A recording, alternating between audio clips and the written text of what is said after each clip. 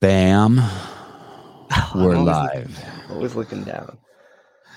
Good morning, guys. I screwed up. I thought this was going to be a 7:30 a.m. podcast, and it is a 7:30 a.m. podcast with Justin Cotler of Underdogs Athletics.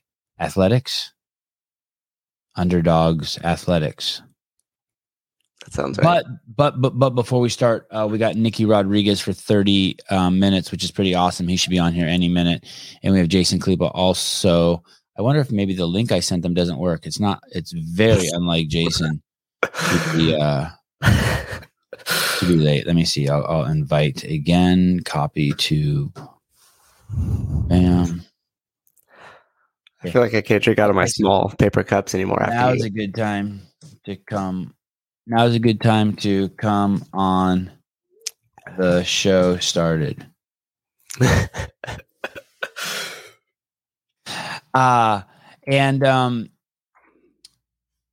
guys know who Khalipa is, and you guys know who Nick Rodriguez is. Nick Rodriguez has been on the show twice before. He's the member of the B team. Oh, we have a different setting for Nicky. There he is. Same wardrobe, different setting. Hey. There we go. There's Jason. Oh boy. What's up, Nicky? Is your Jason? Good morning, Nicky. Is your bathroom being used? Is someone taking a shit? Why have you changed locations, buddy? No, nobody's home, so I figured I'd bring you guys to the kitchen. Just up on you. Hey, are you naked under there? I'm always naked.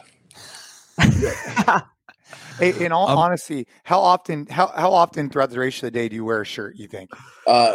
When it's warm out, not much. Dude, when I was in Puerto Rico, I'd go days without wearing a shirt. I'd wake up, walk my dog shirtless, go to practice, train shirtless, go lift shirtless at my buddy's gym, and that was it.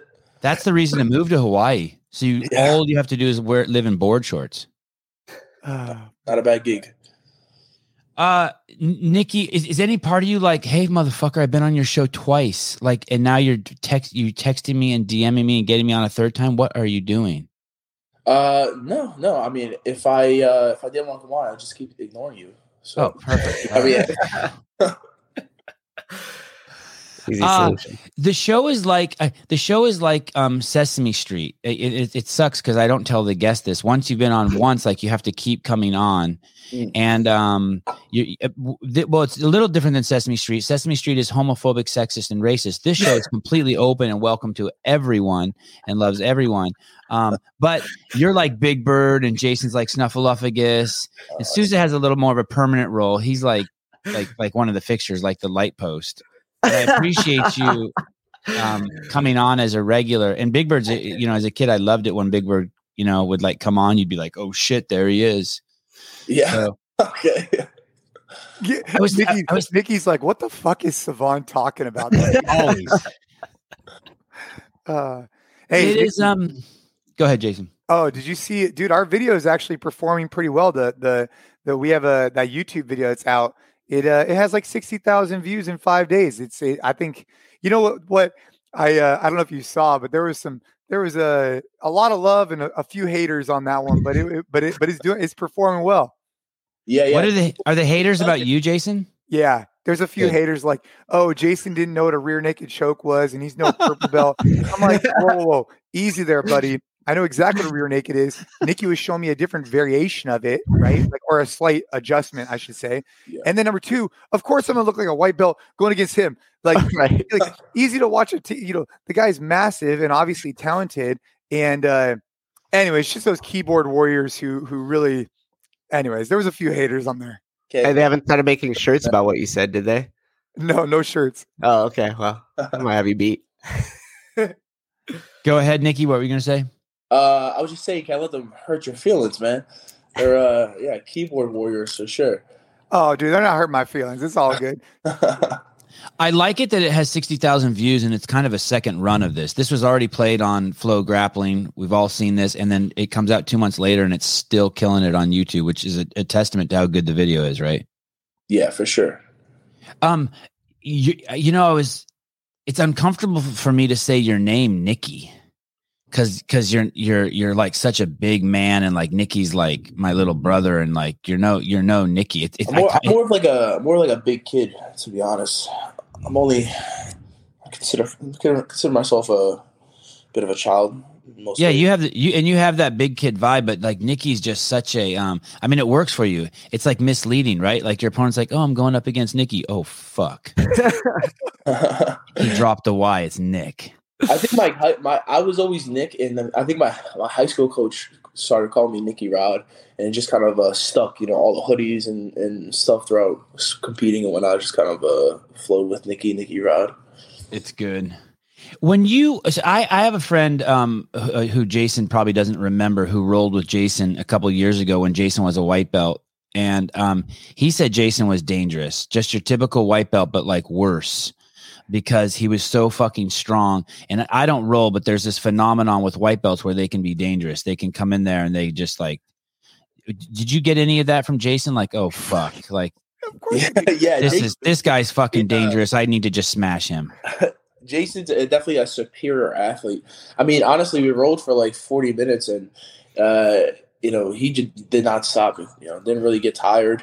It's really interesting to see a guy like with as much muscle mass as Jason has to have that really long-term endurance. So yeah, he's good for sure. Oh yeah. Man. Well, thank you. Go ahead, Jason. No, I was just going to say, Nick, so talk to me about, getting ready for ADCCs. I am curious, like you come off, was it Who's Number One, right? Who's Number One? So tell me a little bit about like, where do you think from a point scoring perspective or a event, like I think the sport of jiu-jitsu is going through some like growth and changes. And I think they're trying to find out what is the best for the athletes, what's the best for the spectators, and how do you blend those two? So you have a really great match that's exciting, where do you think the sport's going to go in terms of like points versus time limit versus submission only? I'm curious because, as an athlete, you must look at it one way. I imagine as a spectator, you look at it differently, but maybe they both line somewhere. It's like it's kind of a blurred line because you have scenarios where, all right, you can put up a points, right? Like, I guess wrestling, like college wrestling, NCAA is a good example, like where you can win by points or you can win by tech fall or pin. And then jiu-jitsu, we have either tournaments where it's sub only or tournaments where you can win by sub and or points. I feel like it's hard to say what's more entertaining because it really comes down to the athletes. So where if the guy's game plan, your opponent's game plan is to just like get an advantage, like maybe get a takedown or get on top and then stay away, it makes for a boring match. If you have two guys that are going for the submission constantly, then you usually have an exciting match where somebody wins via submission. I prefer personally like a 15-minute sub-only match, but I feel like the shorter the match, the more entertaining it's going to be because the faster pace it's going to be. If you have 15 minutes to scrap, you typically have to pace yourself so you have gas in the tank at the last 5 minutes. If you only have a 6 minute match or 8 minute match, you can pretty much go balls to the wall for 8 minutes, and you're not worried about getting overly exhausted. I think that would make for more entertaining as like a viewer friendly match, but ultimately it comes down to the opponent, to the athletes. Like you guys know who the Rotolos are, Rotolo brothers, right? Yes, sir. So those guys are, no matter what platform they're competing on, they're going to be entertaining. They're fast paced. They're submission hunters. So I think it comes down to the overall mentality of the sport as a whole. Are guys trying to win by points via IBJJF platform, or guys trying to win by submission via flow grappling, or typically ADCC guys are going for subs as well. I first of all, flow grappling, I purchased the $149 package for the year for one reason and one reason only. And you're looking at him, Nick Rodriguez. Oh. And I bet you a lot of the listeners also did the exact same. I think that I'm a huge UFC fan, and the fact that you guys do a 15-minute fight, but it's still 3 rounds with no break, and just an intercom comes over and just says who's winning, like after every round, and you're still going. That's some fucking that's gangster. It's like It's pretty crazy as the viewer to hear that and be like, oh shit, Nicky lost the first round. Oh shit. And when in the Elder Cruz fight, when they said you were winning the second round, does that mean you're winning the whole thing, or does that just mean you won the second round and now he's won the first round and we're going to the third? What's going on? It just means that the judges are favoring a certain person. So it's cumulative. So when they said in the second round at the 10-minute mark, when they said Nicky Rodriguez, it was cumulative. You were now in the lead. No. Oh, one round each. It was like it's more of a 1-1. So if they favor him the first one, they favor me the second one, and it's like a 1-1. But like even there's no definitive like if there's no point scored, it's hard to define like who are they favoring and why. Right. It's like if you win or lose a close match in the Jits world, it's I mean, like it kind of is what it is, but the real win is the submission. You know, you sub a guy, you show dominance, you put him down, you get on top of him, you pass his guard and stuff like that. That's a win. A win's not like we just push each other around and nothing happens. That's not really entertaining for anybody. What do you think about that match that you had with Elder? Are you shitting on it? You shitting on those two guys? Yeah, I mean, it's really I think I was a little unfocused maybe going into that. I made a lot of mistakes in the sense of my wrestling. I didn't set my shots up. I was just kind of taking shots. I was focused too much on the hand fighting and getting the guy tired, which that worked. But it also so when we're hand fighting, I'm just pulling his head. I'm dragging him around the mat, right? He's on his toes and I'm pulling him. And it looks like to the judges that he's pushing me backwards when I'm just pulling his head along the ground and consistently throughout the match. There's some learning that has to go on in the sport as far as like the people that are reffing, like they have to understand what wrestling is, what hand fighting is, how to determine who's winning the hand fight. And I don't know, honestly, a guy like Elder should be an easy win for me. So the fact that it was even close is definitely not good. So I got some stuff to work on. And I'm just in preparation constantly. Do you walk off and kick something after that? Are you like pissed, or are you? Or how does Nicky Rodriguez? No. I just analyzed it. I was like, all right, why didn't my strategy work? Also, like in a sport, I mean, in Jits, you gotta have more than one strategy. Like I was like, all right, I'm just gonna go out there, wrestle this guy, get on top of him, and hunt for the submission from there. But it's like, all right, what if you can't take him down? Like, what do you do then? Like I didn't really like plan for a backup plan like I usually do, and you just got to be prepared in more than one aspect.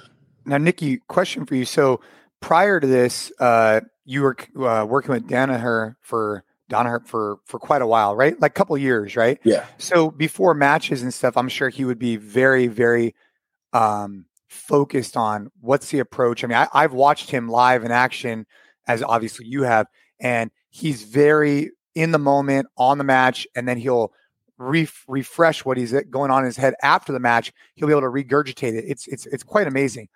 Without someone like that in your corner now, who is doing the coaching for you in terms of like your preparation for the match and the actual match execution?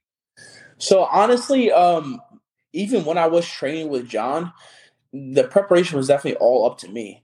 John would pretty much run me through a warm-up like the day before or the morning of. And, maybe he'd ask me like, what my goal was, but there was no like specific, you should do this, you should do that. It was more like a mental coach. Like I feel like he would do a good job of boosting my confidence before I went out there, which would have a huge part in my game. I feel like regardless of my strategy, if I just have like overwhelming confidence, that kind of goes a long way in how I attack matches. I think in my preparation for this, I gotta weigh a lot in training with just taking shots and taking people down as opposed to setting them up properly like I usually do, and then going in and going for the takedown. John has done a lot for me, like in the grappling world, taught me a ton, and I've learned a bunch from him. But honestly, ultimately, it's always kind of been up to me. It's like, all right, I have to train this today. I have to, like, in practice, I would be the one to say, all right, I'm going to focus on leg locks today. All right, I'm going to focus on wrestling today. So it was definitely always been a sense of independence. I'd say more than anything, John definitely coached us in the mental aspect. Like, we would be, I feel like because he was the one guy that in the room that would just, like, was always kind of watching us, we would work harder in practice to kind of try to please him. To have him say, like, oh, good job, Nicky Rod. Like, shit like that would kind of help the room as a whole kind of push a little bit harder and give us that mental edge. And I think that's something that we have to figure out as a team, a B team, how to work into our game plan. Yeah, and then Savon, I just have one more thing for you. Yeah, no, go take it. I'm good. So when you're rolling no gi, right? There's some different schools of thought. One school of thought would be as slippery as humanly possible, right? No shirt, short shorts, get sweaty, make yourself really difficult to grab and connect with. Then you have guys who want to get into things like ankle locks, whatever they may be, and they actually want to have some level of something sticky or something to be on, right? Now I noticed in this match, right, you're wearing a rash guard. A lot of times you're not wearing a rash guard. So I'm curious, from how much does that play a role in terms of like wearing a rash guard, no rash guard, being able to get into ankle locks and things like that, or be able to hold position better because you're wearing one versus not? I mean, do you take that into consideration before a match and then decide what you want to do with that competitor? Yeah. So previously I was competing a lot shirtless just because I didn't have much technique, and I was like, I could really only rely on my takedown ability. But because I'm more technically sound, I understand the game much more. I prefer to have a rash guard on because I feel as if the rash guard gives me a little bit extra grip. And if you're going for the submission, if you're going to sub the guy, typically a little bit more grip and traction is going to be beneficial. So yeah, I'd say now when I compete, I'll put a rash guard on. But I don't know, it's something about being shirtless, like when I compete, that I also feel like more elusive and just harder to control. And I think even like it puts me in a different mental state when I'm shirtless and I just have like my shorts on. I'm free. And I feel like I'm ready for battle. I don't know. There's a big mental aspect to competing that you have to figure out how to peak. I mean, I'm sure you understand this with CrossFit, but like how to peak in the right moment so you can get the most out of your competition. You know the guy in the UFC, the 171-pound guy. He fights both classes. He's from Russia. Hazmat Chimanev. Do you know who I'm talking about? Yeah. He picked up the last dude he was fighting, carried him over to the edge where Dana was, and threw him on the ground and was like, "Look, Dana, like, are we seeing just insane mental? I mean, obviously he's a good fighter, but he's been in 4 fights and he's only been punched like 3 times, and he's just grabbing dudes and just doing horrible shit to him. Is that the mental state you're talking about? I mean, he goes in the ring like he's fucking Godzilla. Yeah. You have to. It's like Tyson said it best. He was like, when I'm practicing, I'm a man, but when I'm competing, I'm God. So you have to put yourself on a pedestal. And I think Hazmat has the opportunity to win a belt. I think just his fights have been tremendous mismatches so far. So I'm excited. Okay. I'm excited to see a guy like that fight somebody of his caliber. Hazmat, Nicky is in Austin, Texas. I think that video would go viral. You should go over there. The name of his company is B Team. Just go ahead and knock on the door. They're super duper welcoming. But you have to be advanced. They don't have any beginner classes, Hazmat, but you should go over there and please film that, Nicky. I would love to see. Yeah, that'll be on YouTube for sure. Knock. Nicky, this is Hazmat. You say I'm only fighting easy guys. Oh my goodness. Dude, hey, how's it been? You've been rolling a little bit and working out with Tim Kennedy. How's that been? Tim. Be honest. He's an old dude who has nothing for you. Be honest, Nicky. I'm gonna address his our CrossFit style workouts first, right? Because we do some EMOM stuff and some some very difficult high intensity workouts. It surprised me how good of a shape he's in. Oh yeah. Like he's definitely a superior athlete. Like I can see his work ethic. I can see the first time we worked out together, we did what's called an acid bath. Yeah. So it was extremely hard, and it was eye opening. Like, all right, there's a group of like 5 or 6 guys in this room that work equally as hard as I do and Tim does. So yeah, Tim's a very very skilled mixed martial artist, and he enjoys the hard work. Like before I go to train with them, he's like, "Oh, today's gonna be fun," and usually fun means it's gonna be insanely hard. So I have to mentally prep to go over there, you know. But yeah, Tim's jits is really it's good, it's tough, but his goal is more than subbing you is to kill you. So like he wants to get on top and gouge your eyes out and shit like that. So yeah, he's been doing it forever. So yeah, he's pretty good. And he's in insanely good shape. Like he can go pretty hard for a very long time. Like whether we're talking CrossFit in the gym or grappling, and it's impressive to see because he's not in his 20s anymore, man. The guy still gets it every day. Yeah. When you roll with him, do you ever feel his Glock in his shorts? Like you're like, hey, dude, you can't. He keeps it on him for sure. Dude, that guy, when you think about someone that you wouldn't, like a year or two ago, his house got broken into. And I remember him putting up a video and I'm just thinking to myself, man, that dude broke into the wrong house. This is a UFC fighter, Army, he's all overseas all the time, special forces. I'm like, look at him, like worst guy to, teach his combatives. But anyways, I thought that was cool that you're training with him. That's awesome, man. Yeah, he's an interesting guy. He's very positive, but he's got, as nice as he is, he's got a bit of he's got like shark eyes. You ever stare into a shark and they're just fucking soulless? Tim Kennedy's a bit soulless when he wants to be. Like rattlesnake eyes, like Oliver Stone has those, the director. Like yes. Every time I see him in an interview, I'm like, what the fuck? Is that a snake or a man? Totally nice guy and great heart and does a lot for his people and community. But man, he fucking has that switch, you can tell. Do you want to go at it with Elder again? Like, and did you talk to him after the match? Yeah, I asked for a rematch right after, just because it wasn't my best performance, and a guy like that, again, I should be subbing that guy, for the first 5-10 minutes. So, yeah, it'll be good to go again and attack it with a different strategy, because I am still learning, the jiu-jitsu world. I've been here 3 years. I'm evolving. I'm constantly trying to learn new techniques and learn what I can do in competition. Preparation for ADCC. So yeah, I can plan on competing a bunch before ADCC in September, and yeah, it's gonna be fun. When you say sub him, you mean take his back and choke him until he feels like he's gonna die, and he taps out and says, "That's exactly what I mean."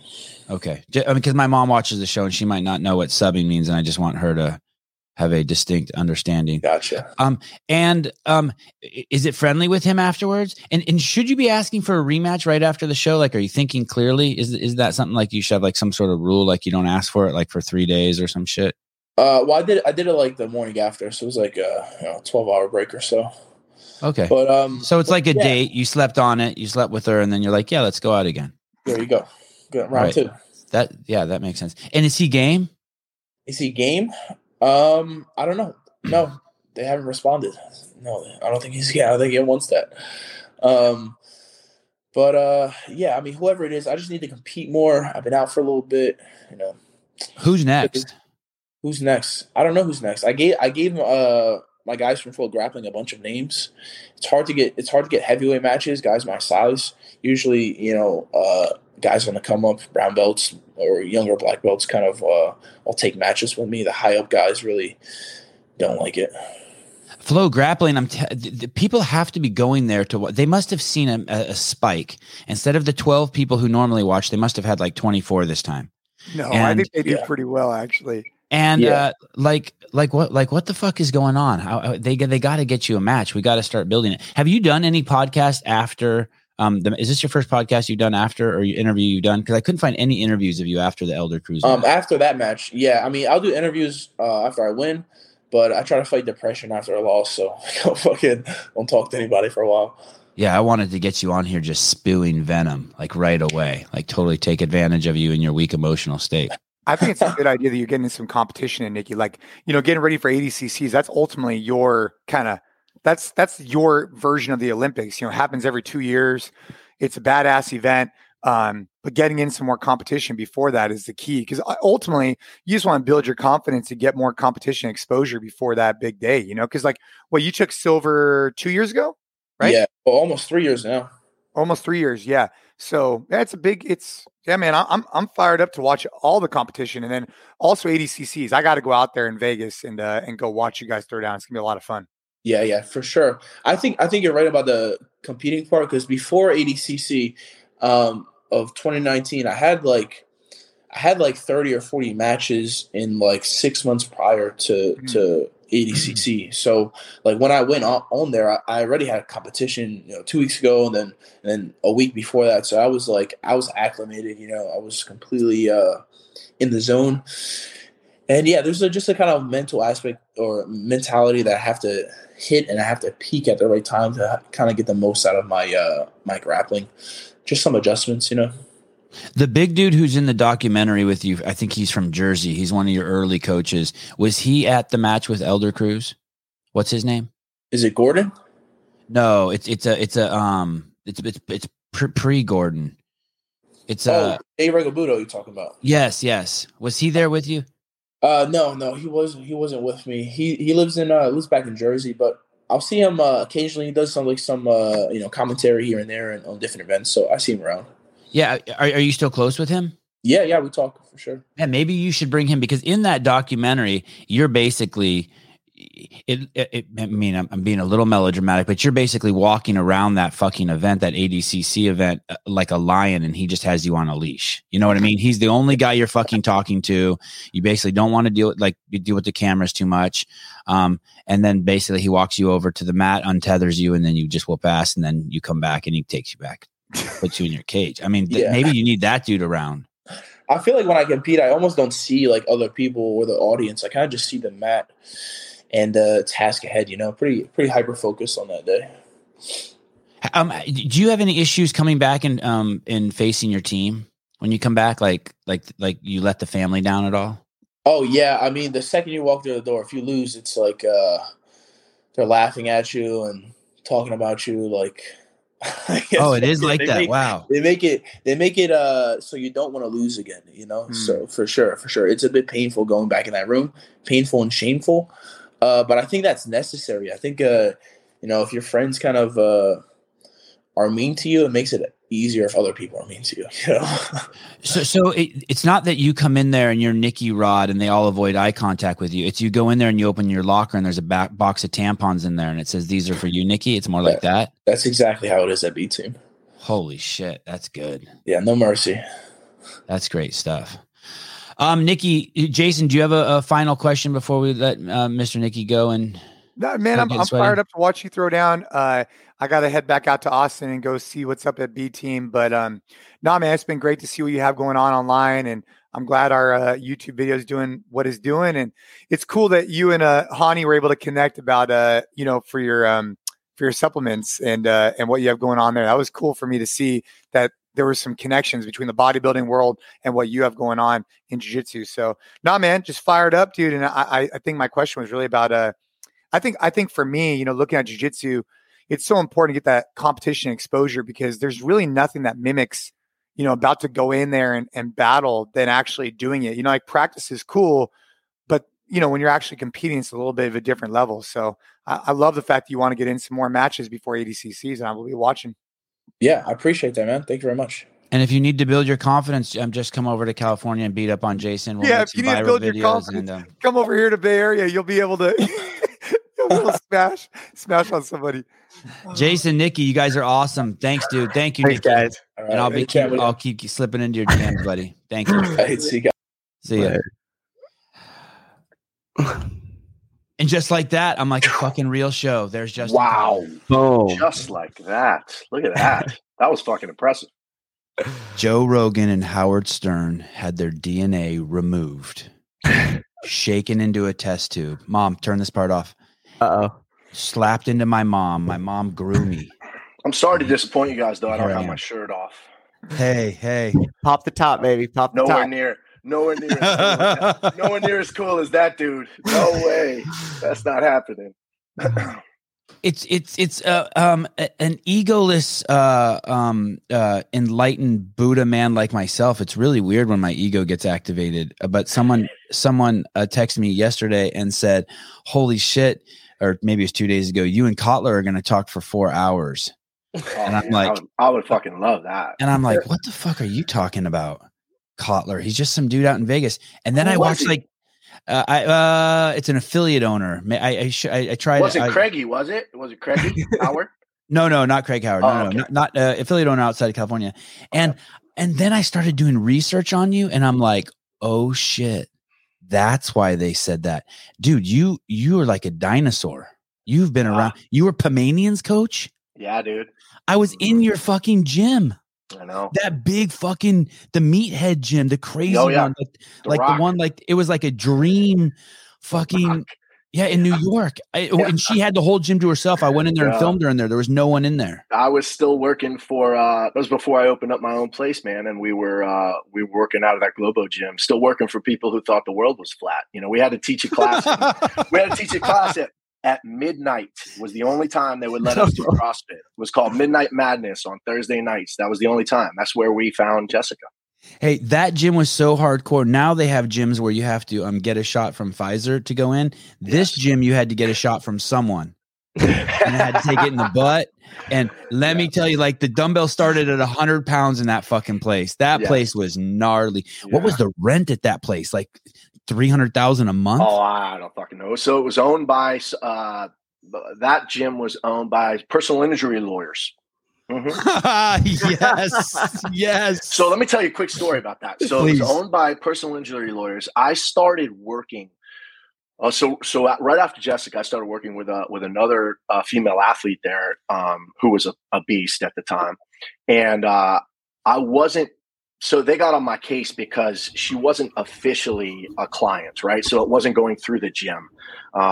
We were working together in CrossFit. They didn't really understand CrossFit, but anyway, I got pulled in by one of the personal injury lawyers, and he said to me, I said, listen, man, I'm not taking money out of your pocket. I'm not even taking money from her. We're just working together, blah, blah, blah, blah, blah. And he said, oh, I know you're not taking money out of my pocket because if you were, I'd cut your fucking throat. That's the lawyer? That's who I was working. Yeah, that's who owned the gym. Hey, was that dude juiced up? Were they juiced up lawyers? They were just very, they were shady as fuck. Did they have like veins in their foreheads and shit? Two, I would say 2 out of the 3 did for sure, and they were sleeping with everybody, and it was interesting. If you're a lawyer and you're not taking steroids, you're not doing it right.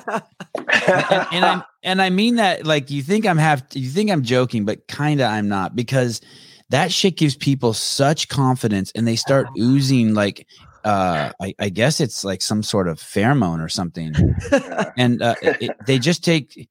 I mean, if you're in the room with someone who's taking that shit right and is cool, man, it can make some incredible personalities. Very confident. It was interesting. What's up, Brian? Hey, Justin. How you doing, brother? Good. I don't know what that conversation is, but there's a couple lawyers that train at the gym, and they always have great stories.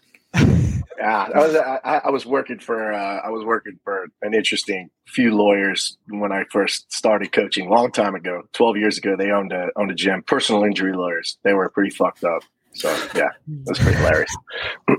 For those of you just tuning in, this is Justin Cotler on here. Justin is the founder and owner. I'm guessing he would probably say with his wife or definitely with my wife and his daughter also.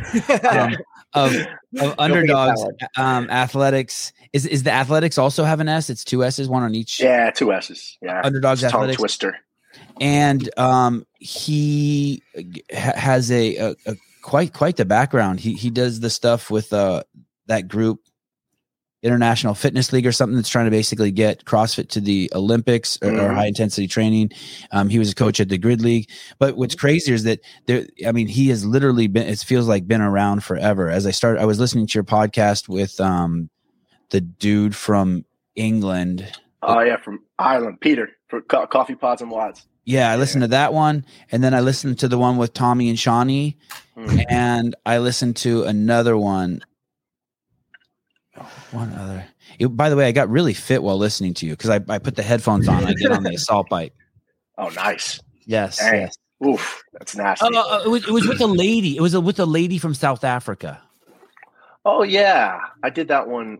I felt like not too long after the games. After she wanted to talk all about the COVID shit show that happened. Yeah. So yeah. So I'm trying to think who that is. Short hair. Yeah, she was cool. I honestly can't remember the name of she involved with their semifinal at all? I don't think so.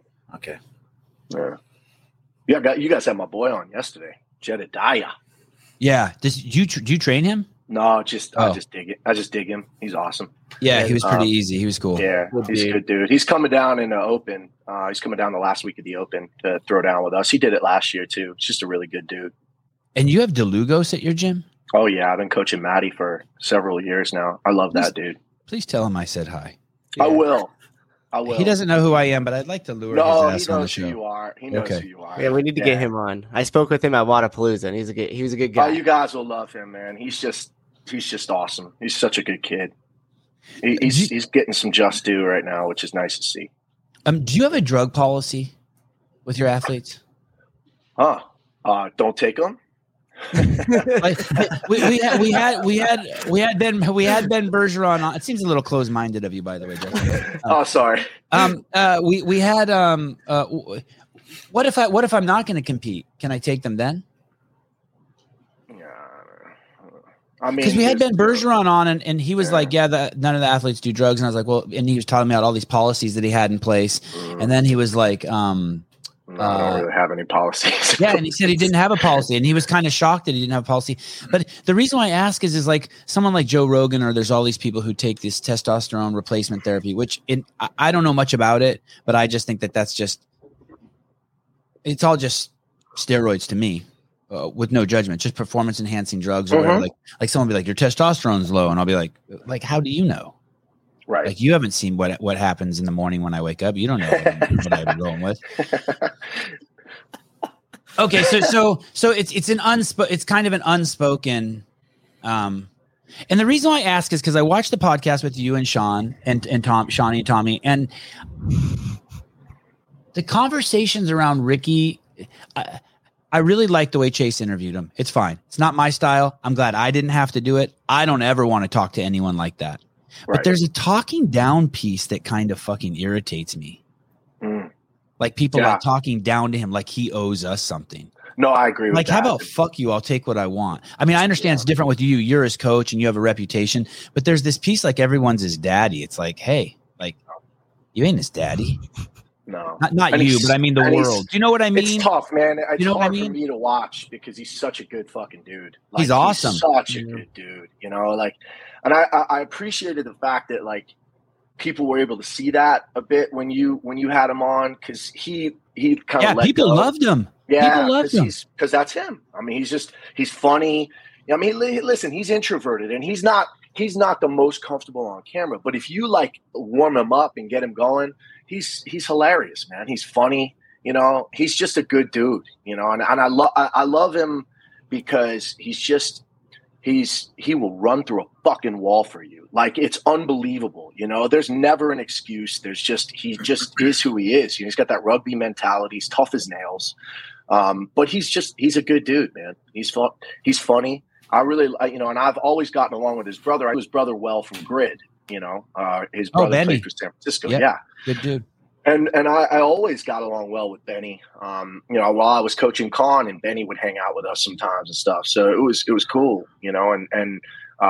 But it's been great. I've really enjoyed Ricky, and I agree with you, man. I feel like now he paid his dues. He did his time, and more than enough. Let the fucking guy let him do his thing now. You know. How long was Justin on before I got on here, Sevan? 8 seconds. Oh, okay. What was the like back and forth in terms of deciding whether he was going to stay in the U.S. for a while or go back to Australia? Dude, he had a horrible time when he was here. Both of us caught COVID on the flight back from Dubai. Both of us were sick as shit. He lost 10 pounds in a week. Then he was staying in an extended stay here in Vegas with drug dealers and prostitutes. Yeah. Oh yeah. Bad fucking time when he was here, man. It was not a good representation of Vegas at all. But come on, it sounds perfect. No, it wasn't. It wasn't. I promise. But I will say this: like, he wasn't able to get into any type of routine, and he is a very routine-oriented dude in the sense that, like, he has his family, he has his dogs, he has his, the beach. He goes mountain biking, and he's a family man too. He's got a mommy and daddy he loves. 100%. You can tell. Yep. Yeah, and I could just tell, And then when he went down to Wadapalooza and he got sick again, he was ready to get the fuck out of the States. Like, he was ready to roll. And I was like, cool, because he looked so good at Dubai. And honestly, watching him prepare for Wadapalooza, in the back of my head, I was like, this guy is not the same guy that I just watched a couple weeks ago. I was telling you, Brian, I was like, to me, he got to Wadapalooza and caught a, whatever it was, a stomach bug of some kind. And it really, like, it helped me because I had been hinting, like, dude, you're not yourself right now. This doesn't make sense. You know what I mean? Like, you haven't competed in 4 years. The trolls are out there. You're going to get fucking annihilated if you go out there and finish 18th. Like, it's just, you just came off of Dubai. Let's go back. And let's face it, Colton Mertens would have smoked his ass. Well, that week, I might have smoked his ass that week. But but from the outside perspective, prior to that happening at Wadapalooza, everything about him moving to the U.S., getting into a new environment, having a very good coach that has a good head on his shoulders and can help steer him in the right direction seemed like it was going to be a super positive thing for him and made a lot of sense. But talking to him about it, hearing you talk about it, and then even just, the little snippets we get here and there on Instagram since he's been back there, it seems pretty obvious to me he's in the right place right now. I think he is. And I would generally say that being here and being in the environment is a great thing for most athletes, but there are going to be some where they just have this thing at home, man. And he does. He's got his support system. He's, there with his girlfriend and Benny and that gym. I mean, man, they fucking love him and they give him so much good vibes, and to me, it was a no-brainer. He was here. I could tell he was out of his element. And now that he's back there, he's thriving again. I mean, I'd say he's now back to where he was prior to Wadapalooza. It took a little while after COVID and losing weight and stuff. But I expect that, that over the next several months, you're going to just see him get better and better and better. And I can't wait for Torian. It's going to be exciting. Well, yeah. And and that's ultimately where he's got to be ready because even with, Con Porter going on a team this year, and I think there may be one or other two guys from the top 10 that won't compete. It's still a really tough region to qualify in. Absolutely. No question about it. And I also feel like generally you see the results from quarterfinals. Now it's tough to tell, right? I mean, this year we'll be able to compare a little bit better with the events, like two events in each one. But historically, right, like in regionals, Australia, the numbers were always phenomenal. The guys were great. They tend to perform a little bit better at those events than they do at the games historically. But I mean, they're pretty until this last year. Well, yeah, Baden was great. I mean, Crouch is going to be tough. Royce is really good. Yeah, it's good, man. But I'm going to tell you right now, I'm I don't want to sound cocky or anything. I'm confident as fuck about Ricky. I think Ricky's going to have a great season, man. I really do. Yeah. Brian, I love seeing you, Brian. Oh, thank you. It's been a while. I really love seeing you. I know I had to kind of upstaging Justin. I was so excited. Like I was like, but now like I just keep staring at you. Sorry. I know. No, dude, I don't blame you. That beard just keeps getting better and better, Brian. We missed the beard in that photo behind you, Brian. It's getting fucking good. Justin, I know everyone loves the picture. hold that thought, Brian. I just got one thing to say about Justin and Con Porter. You could just kill all the men on the planet and just seed the women on the planet with the two of them. It would be can you imagine that? Just grab them, just have God grab them and kind of squeeze their balls and just seed the whole planet with the remaining women. What? Have you had Con on? No, I got to. I'm kind of intimidated by him because he's so handsome. I'm serious. He's a lot to look at. I'm going to tell you right now. It'll be about 10 minutes and you will fall in love. Yeah, it's already like that. It's going to be weird. Yeah. Oh, he's just. I think he's saying that's the problem. He's already in love with it. That's the problem. I just be like, tongue hanging out of my mouth. He's dope. Oh, yeah. He's a specimen. He's like our Aussie son. Yeah. Yeah, that's cool. Sorry, Brian. Were you gonna? Brian, I have a question for you, real quick. I heard when you guys when you and Justin just now were talking about semifinals with 2 workouts that are set. You had a grin on your face, like you already have an opinion about that. Is that a different show, or is there something you want to share with us? No, I just. You like this thing? Look, I like being really supportive of CrossFit when I can, but I also think that it's healthy for someone to be not necessarily critical, but questioning of some of the decisions they make as well. And there's been in the same boat, Brian. There's been a lot of decisions this last month that I have some questions about, and I have, I don't know why I don't know the answers because I haven't had a chance to talk to anyone or hear from anyone about them. Their answers are just very vanilla. They're like, oh, these are the plans. This is what we're doing. But there's nothing behind it of substance. I'm sure that there are conversations of substance going on at the home office or whatever they're calling it, but the decisions don't always make sense to me. So I'm trying to understand them better.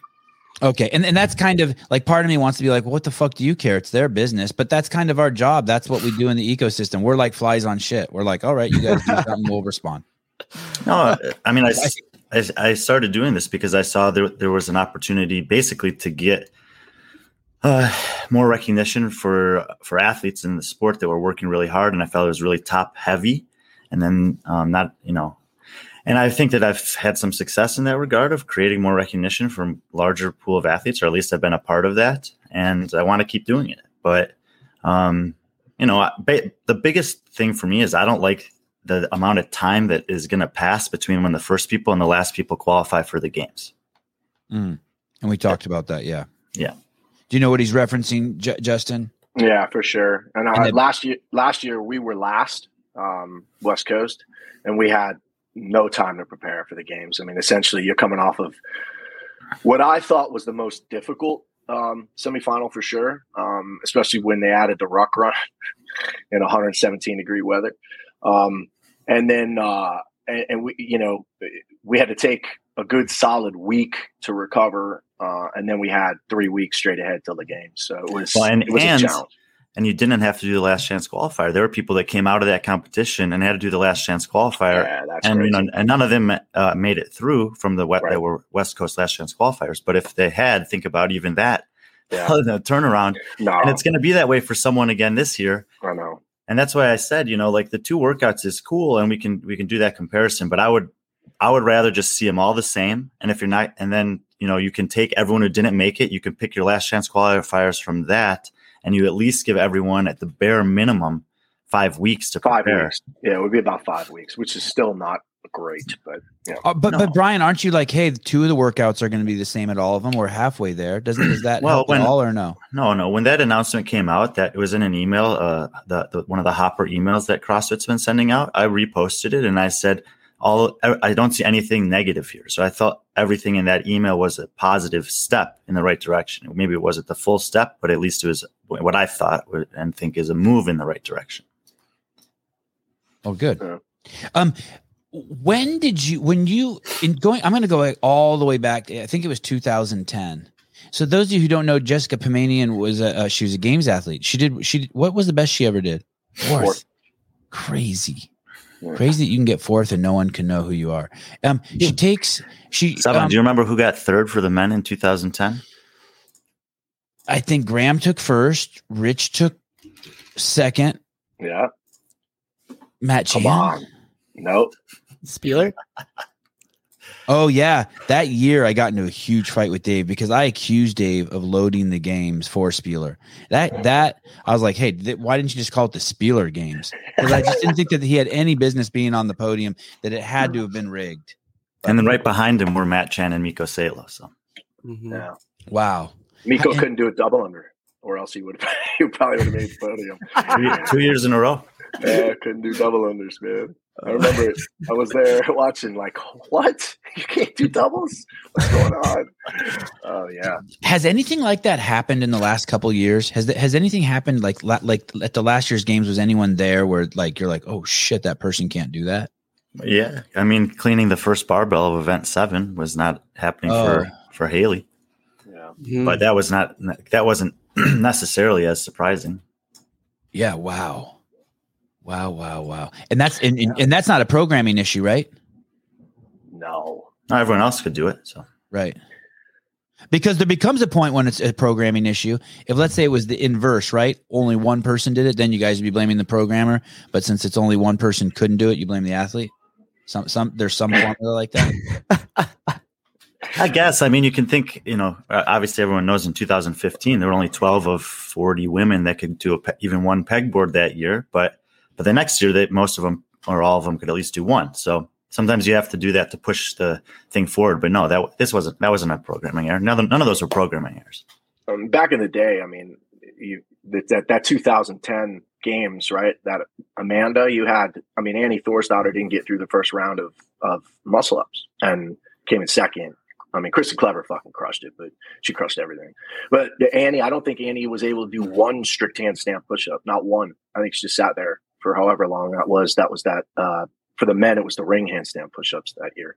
But for the women, it was strict. And you had very few women who could do strict handstand push-ups. I mean, it's crazy. The evolution's fucking nuts. But just thinking about that back then and what it's pushed people to do. But yeah, we haven't seen anything like that since the pegboard, really, where people just kind of stood around and watched. How about that championship mindset? There's people who, if that would have happened to them at the games, I guess would devastate them. And then look at Annie, she stood the worst possible nightmare in your CrossFit Games thought process has happened to her, not being able to do something. And yet last year she took second. It's nuts. She's a cyborg, bro. Yeah. And really at this point, I love Tia beyond love Tia, like kudos to you. I got on one negative thing, but I mean, Annie could have won the CrossFit Games this year. Fucking Tia tested positive for COVID. If she wouldn't have paid, well, she did test positive. She just paid someone off to say negative. Hey, what do you think about that? What do you think?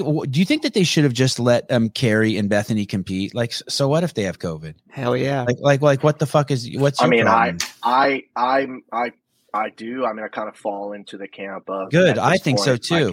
So what? What do you care if they compete? It's their problem. I will tell you this. Bethany was sick. She would not have been it. Yeah, she was really sick. Carrie, I think probably, her symptoms weren't nearly as bad. I don't think she would have been 100%, and I don't think she would have performed extremely well. But she could have gotten through it. I mean, she's also tough as fucking nails. You know what I mean? So, not to say Bethany isn't. Bethany was sick though. So Bethany had high fever and body chills and, the whole nine. I mean, she was sick.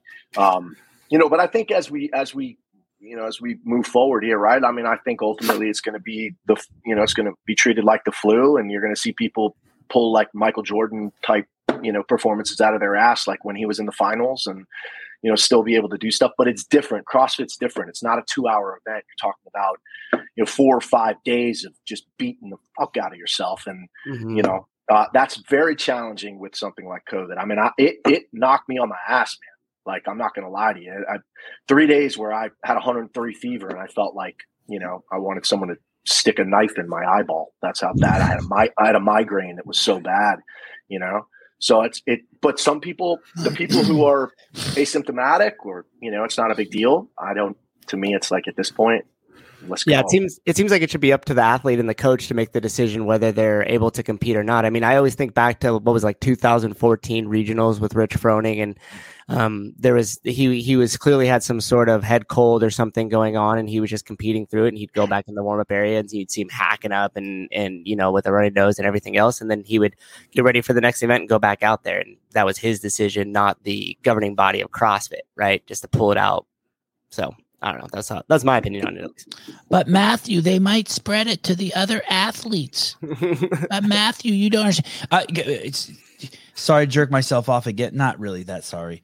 Do you understand that's how you ask questions, people? That like you're not like everyone else is like, she had COVID, of course she's out. You don't accept that. That's not how you ask questions. That's not how you live your life. You go the opposite way. You say, why couldn't she compete? Well, they said she had COVID. So what? What does that mean? You can't run that way because there's a brick wall. And if you do, you're going to hit it with your face. It's a thought. It's an idea. It's a virus. But don't let it stop you from asking questions. Why couldn't Bethany and Carrie compete? It's a totally valid question. You have all these answers and reasons why they can't that are prepared. None of those are real because it might spread. Everyone knows the games was a super spreader event. Everyone knows Wadapalooza was a super spreader event. We all know it. So what? I'm not saying that tongue in cheek, people. The vast majority of people that I know who went to the games came home with COVID. The vast majority of people I know who went to Wadapalooza came home with COVID. That's we're human beings. That's what happens. This is what we do. And those of you who are locked inside have an extremely higher rate of not only getting it but dying. But I'll get off my. Justin, what are you still working with Carrie? Carrie's taking the year off. So Carrie pops in when she wants to. She'll cherry pick right now. She'll cherry pick her workouts. But Carrie's helping me out a little bit. We had a great discussion like 2 weeks ago. She basically has made herself available for any of the athletes here at the Underdogs camp that want to meet with her, talk about mindset, talk about preparation, talk about habits. She's going to write some articles for Underdogs Athletics about competition and competition prep and some various other things. I mean, she's busy as shit with Power Apps, no doubt about it. But Carrie's like family now. I mean, she moved out here to Vegas with us. So she's part of the family, and I think for right now, I think she's happy what she's doing. But I would not be surprised if we see her back on the competition floor in some capacity. I would assume probably something like teams, maybe next year or the year after, something like that. Brian, the 3 podcasts I listened to, he lets out a little bit, slip out a little bit more. You can hear that him and Carrie are talking. It's funny. This is the first time I heard that I sense now, if I'm reading through the lines, that she could even come back individual. It's very clear as you listen to podcasts that she's coming back team, or at least they're talking about it. But now I'm even sensing a little something even weirder coming out of Justin. Well, no, she's chomping at the bit in there. She's still crushing people, dude. I'm going to tell you right now. She walks in the gym, and we haven't seen her for 3-4 days, and we'll do a workout, and Carrie just fucking come in and annihilate people. I mean, it's crazy. Two things. One is I specifically asked the question of, are you working with her? Because I didn't necessarily mean as a coach athlete. I thought she might be just helping you in some regard. She does, yes. Second is that thing that you just said right there is something that people should pay attention to. If you want to crush the open, you only have to be able to crush one workout a week. But if she showed up for Wadapalooza training how she is right now, I think that the first day would go well, and we'll see how the rest of the weekend goes. She's still pretty fit. I think she would have done well at Wadapalooza. I think.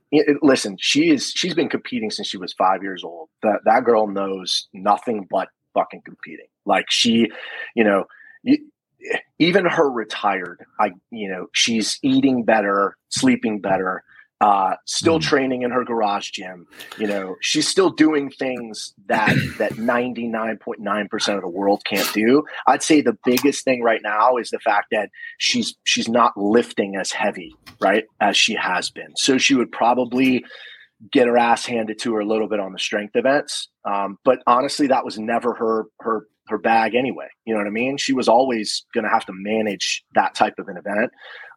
But you give her high skill, you give her, anything with grit, and she would still do really well on it. She's just that type of person. Was she too small? If she was a 10 pounds bigger human being, would she have won the game? Would it be a whole different creature? I don't know that it was a weight issue. Not necessarily weight, but you know what I mean? Like if she was stature, an inch and a half taller, and then spread 10 pounds through that, is she like, oh shit, Tia's got a problem? I don't know. Listen, Tia is, I don't know what you can say about Tia. Tia's, once in a generation. They did really good with that cyborg. We all believe it's human. That's what you say about Tia. Yeah, I mean, it's crazy. But an inch and a half, 2 inches, 3 inches taller on events, that had rowing or wall balls or some of those things that, were historically really a big challenge for her. Sure, it would help. But then you could say, well, what about, how would that take away from her gymnastics or handstand push-ups, right? She's got shorter levers, so she dominated on that stuff. I think there's a give and take there, man. I don't know that it would have mattered. I think if you go down the history of CrossFit, she's currently, I'm not saying she'll end that way, but she's currently the top American woman, I think. And I would say she's probably top 6 or 7 of all time, right? If you throw Holtby in there, and Carrie, very, very similar careers. And obviously you've got the Mount Rushmore, of those, well, of the 3, right? I mean, Tia, then Annie and Katrin, however you want to put them. Brian would geek out on this stuff, but yeah, Carrie's, I would, she's got to be maybe 6th, Brian, I would say 6th or 7th. I have, Tia, Annie, Katrin, probably Cara Saunders, Sam Briggs, and then Holta and Carrie. Yeah. Right. There you go. So you could argue 6 or 7, I would say, for sure. What was the girl's name out of New York from 2009? People thought she was going to win the games in 2009. She had a really bad run. And was she actually at the games? She was at the game. She threw a major temper tantrum after the run. Everyone thought she was going to win the game. She was super jacked and yoked out of New York. We did a piece on her. Did she compete in the 2008 games? She never came back again. I think she did. She was a bodybuilder, gymnast. She trained at the Black Box with Jen Hunter. That's a do you know what I'm talking about? Did she finish in the top 10 either of those years? Or was she just like totally bomb? I think she was supposed to annihilate the games in 2009, and after the second event or whatever that run event was. Well, there was Heather Bergeron, who was really good, and then there was Lauren Plumet. These girls were like, this girl was like on a whole different league than them, like on a whole nother planet. And we did a piece on her. I'm trying to remember her name. Her name started with a G. Jillian Mouncey? Yes. Did you know her? She got 3rd in 2008. I don't even see her in 2009. I think she dropped out after the second event. She was so fucking angry that they put a long. Yeah, she finished 59th in that year. So she probably just did one event and stuff. So the thing with Jillian Muncy is, so she would do Fran and she would beat everyone, and she was a gymnast, and then she wouldn't be lying on the ground. I'm going to tie this to Carrie Pierce here real quick. And any time, and Annie used to do this too, and maybe she does a little bit. There is a setup, a Zen tea party, a kind of like a transition that gymnasts do in the beginning of every move and at the end of every move. You know, it might be like this, or do you know what I'm talking about? Yeah, sure. Do you think any part of that hurt Carrie? Because that she was too eloquent, that she was too perfect, that she was too formal, that like it was perfection. No, I don't and think missing so. A piece of recklessness. No, okay. I don't think so. You know what I'm saying? Like, yes, because of that gymnastic perfection. Yeah, right. Absolutely. Yeah. There's the virtuosity in every single event, right? Yes. No, this isn't a dig, of course. This is just like no, and that's one of the things actually that Carrie and I, when we first started working together, like, it was, competition is very different, right, than being in a class or teaching. I mean, ultimately, right, we always talk about riding a line, right, between intensity and efficiency. And at the games, sometimes you got to get dirty, like it's about getting the work done. And I think by the end, Carrie was of the mindset that this is by any means necessary. Like, however I have to beat somebody, Malcolm X. I don't give a rat's ass what it looks like. Ultimately, it's now, of course, we've seen obviously in the past that those who tend to be more efficient, obviously, over 4 or 5 days end up doing better most of the time. But we've still had some people who've won the games who are not great movers. I'm going to tell you right now, like, if you go back to watch it, I'm not going to call people out, but there are people who won the games who are not great movers. Sam Briggs. So I love Sam. But there you go. Nice, Justin. There's nobody whose heart is bigger. Right? Like there's nobody whose grit is, I mean, that girl can handle more pain more pain in her fucking pinky than I can in my whole body. Let's be honest. All right. And that's Carrie too. Carrie has a little bit of that, but also with the virtuosity of all those gymnastics events. Right. But I don't think Carrie gets enough credit for how much better she got at all the monostructural events that she sucked at, right, for years. And then before you know it, like, holy shit, Carrie's pretty good at running now. Like, holy shit, Carrie's not bad on the assault bike now. Oh, Carrie's pretty good at this. I mean, you know, I think ultimately, you know, I'm not sure she got enough credit for that. I feel like everybody just talked about how good she was at handstand push-ups. And it wasn't until like Atlanta where they were like, holy shit, she actually can run too. Like that she actually, you know, that she got that just due. But to be honest with you, if you know anything about it, and I mean, you know, hindsight's 20/20, but if you watch the games in 2019 where Carrie fell off the rings, she fell off the rings because we weren't fucking playing for fifth or sixth or seventh. She fell off the rings because we were trying to win the fucking games. Like we were at least going for second. She was lined up for it perfectly. And we made a strategic decision to shorten her reps on the toes to rings. And it was working until the last rep where she, you know, her hip flexors and her grip went out and she fell and we fucking went for it and we got burnt. You know, what are you gonna say at the end? She finished fifth. You know, she still was top American, but there's no doubt in my mind she finishes that workout and doesn't fall and get the wind knocked out of her and get a fucking concussion. She finishes second that year, and then she's second and third in back-to-back years. You know, there's no doubt in my mind. But that sometimes that's what happens, man. You know, sometimes you don't play for second. You know, you got to fucking go for it, and that's what we did that year. And that's it. Then I mean, no, that's awesome, and it's something that I don't think a lot of people have that insight to. Like, there's even at the games, obviously everyone's amazing, but there's different tiers of athletes, and once you get into it a couple days, you're very aware as a coach or athlete or team or whatever of who's very close to you, and you have to sometimes take those risks, and it's a calculated risk, and you understand that if you do it perfectly, there's a huge payoff, and if you just miss barely, then it's potentially costly, but you have to take the risk sometimes. When we met for the first time, or I wouldn't say the first time, we were already friends. It's a funny story. Carrie, I played with one of Carrie's teammates. I didn't play. I coached one of Carrie's teammates at Michigan. Who is that? Who is that? Her name was Lindsay Maneri or Lindsay Borden. She was on CrossFit Adrenaline. They had a kick-ass team. My team dynamics and CrossFit Adrenaline a couple of years were battling like for the podium at the games.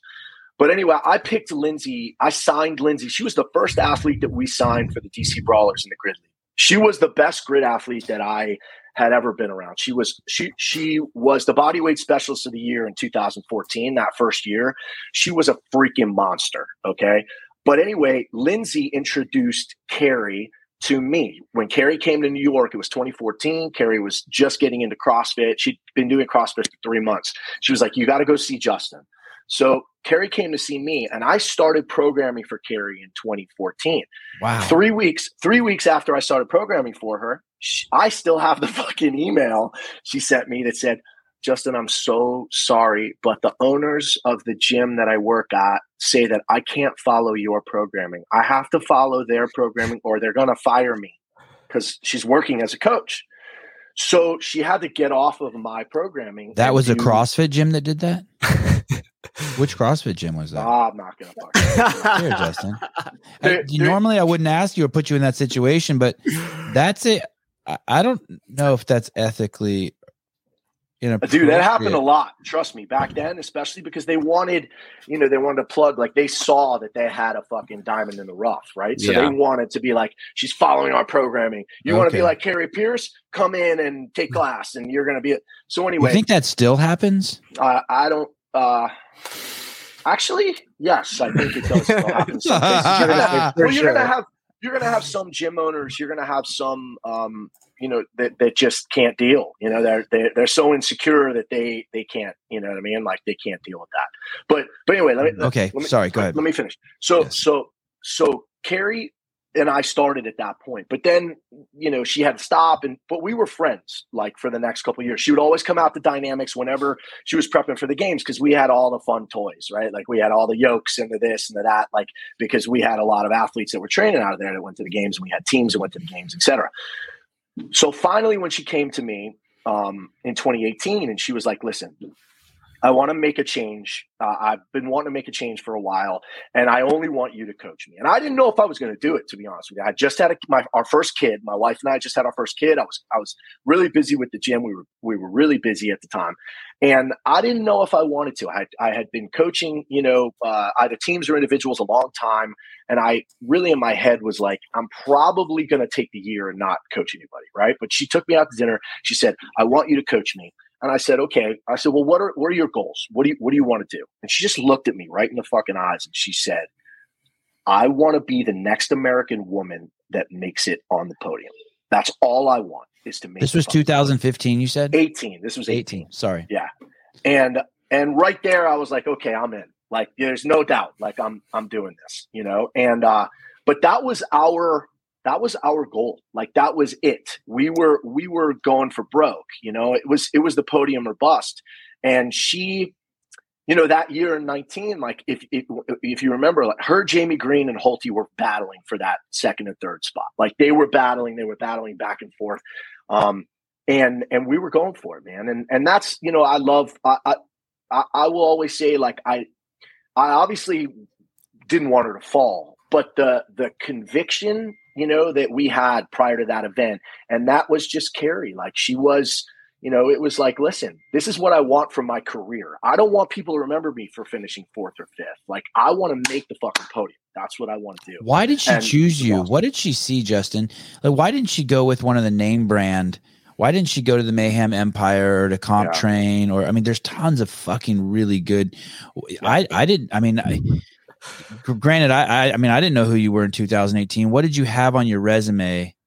Who did you have? What did you how had you proven yourself already? You had Pamanian in 2010. Like I could have trained my mom to win the games back then. For sure. And that's not a dig, Jessica. I love you, by the way. No. So, she knew me from coaching. So we had some pretty good teams at Dynamics. And then she knew me very well from the Grid League, which obviously, we were dominant. You know what I mean? The DC Brawlers, that was the name of your team, and you guys were good, a good team. We lost one match in 3 years. Wow. Yeah, we won 2 championships. We lost one match in 3 years, and Carrie, I think, and I also had Coach Khan at that time. Okay. But honestly, I was much more of a team coach at that specific time. But we had just developed this trust that, and she saw kind of how I coached the teams, and especially in grid, and because she played for Boston in the Grid League. So she played a year for the Boston Iron.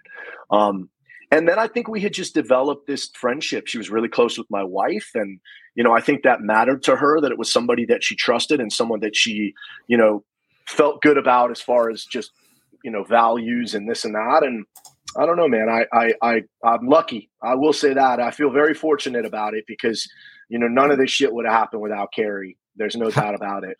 How many years younger is your wife than you? She's 9 years younger than me. Do you ever get confused as her father? No. No, not at all. All right, just checking.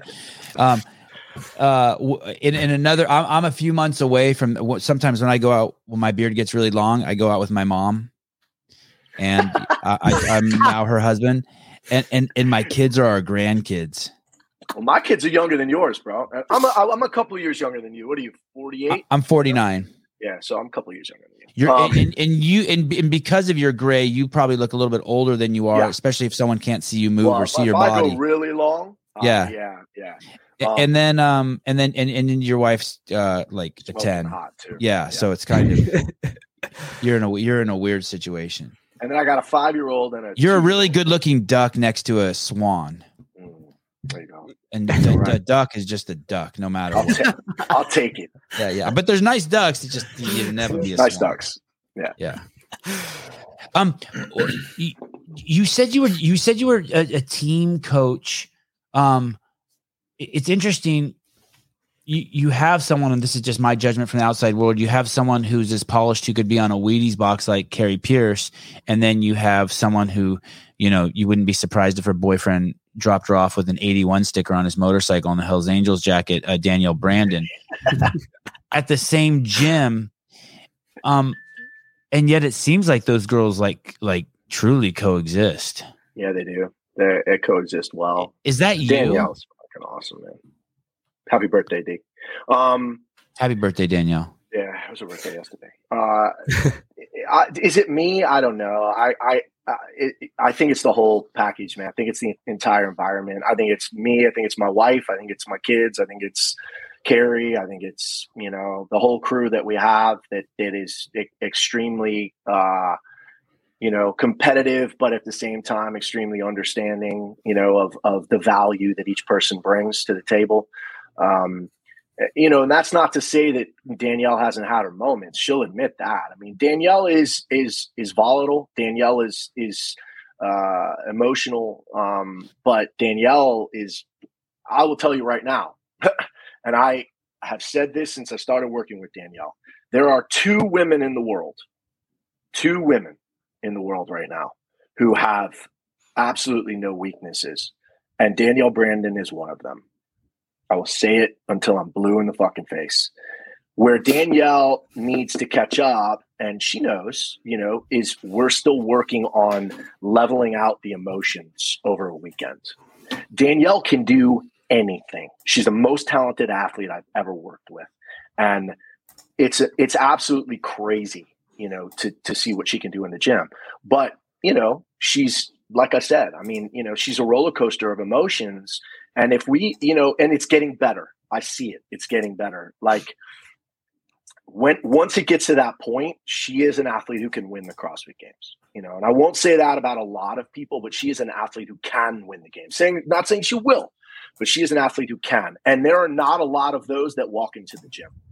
There are a lot of athletes that you look at, they're like, wow, that athlete's really good, but there are some limitations here. Or there's some limitations here, and there's some things, maybe even physically or anatomically, we're never going to be able to get to that point. Daniela doesn't have any of those.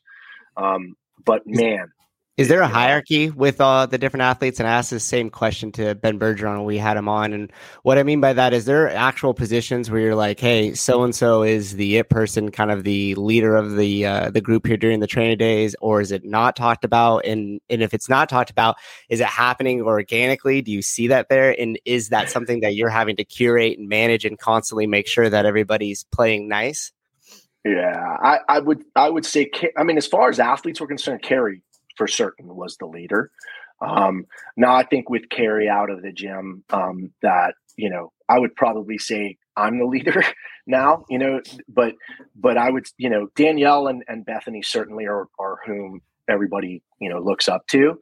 And, they haven't been in the gym a ton together until now. Like Bethany's finally back. She, after Waterpalooza, she went to Texas for a little while, went to go see her boyfriend in California.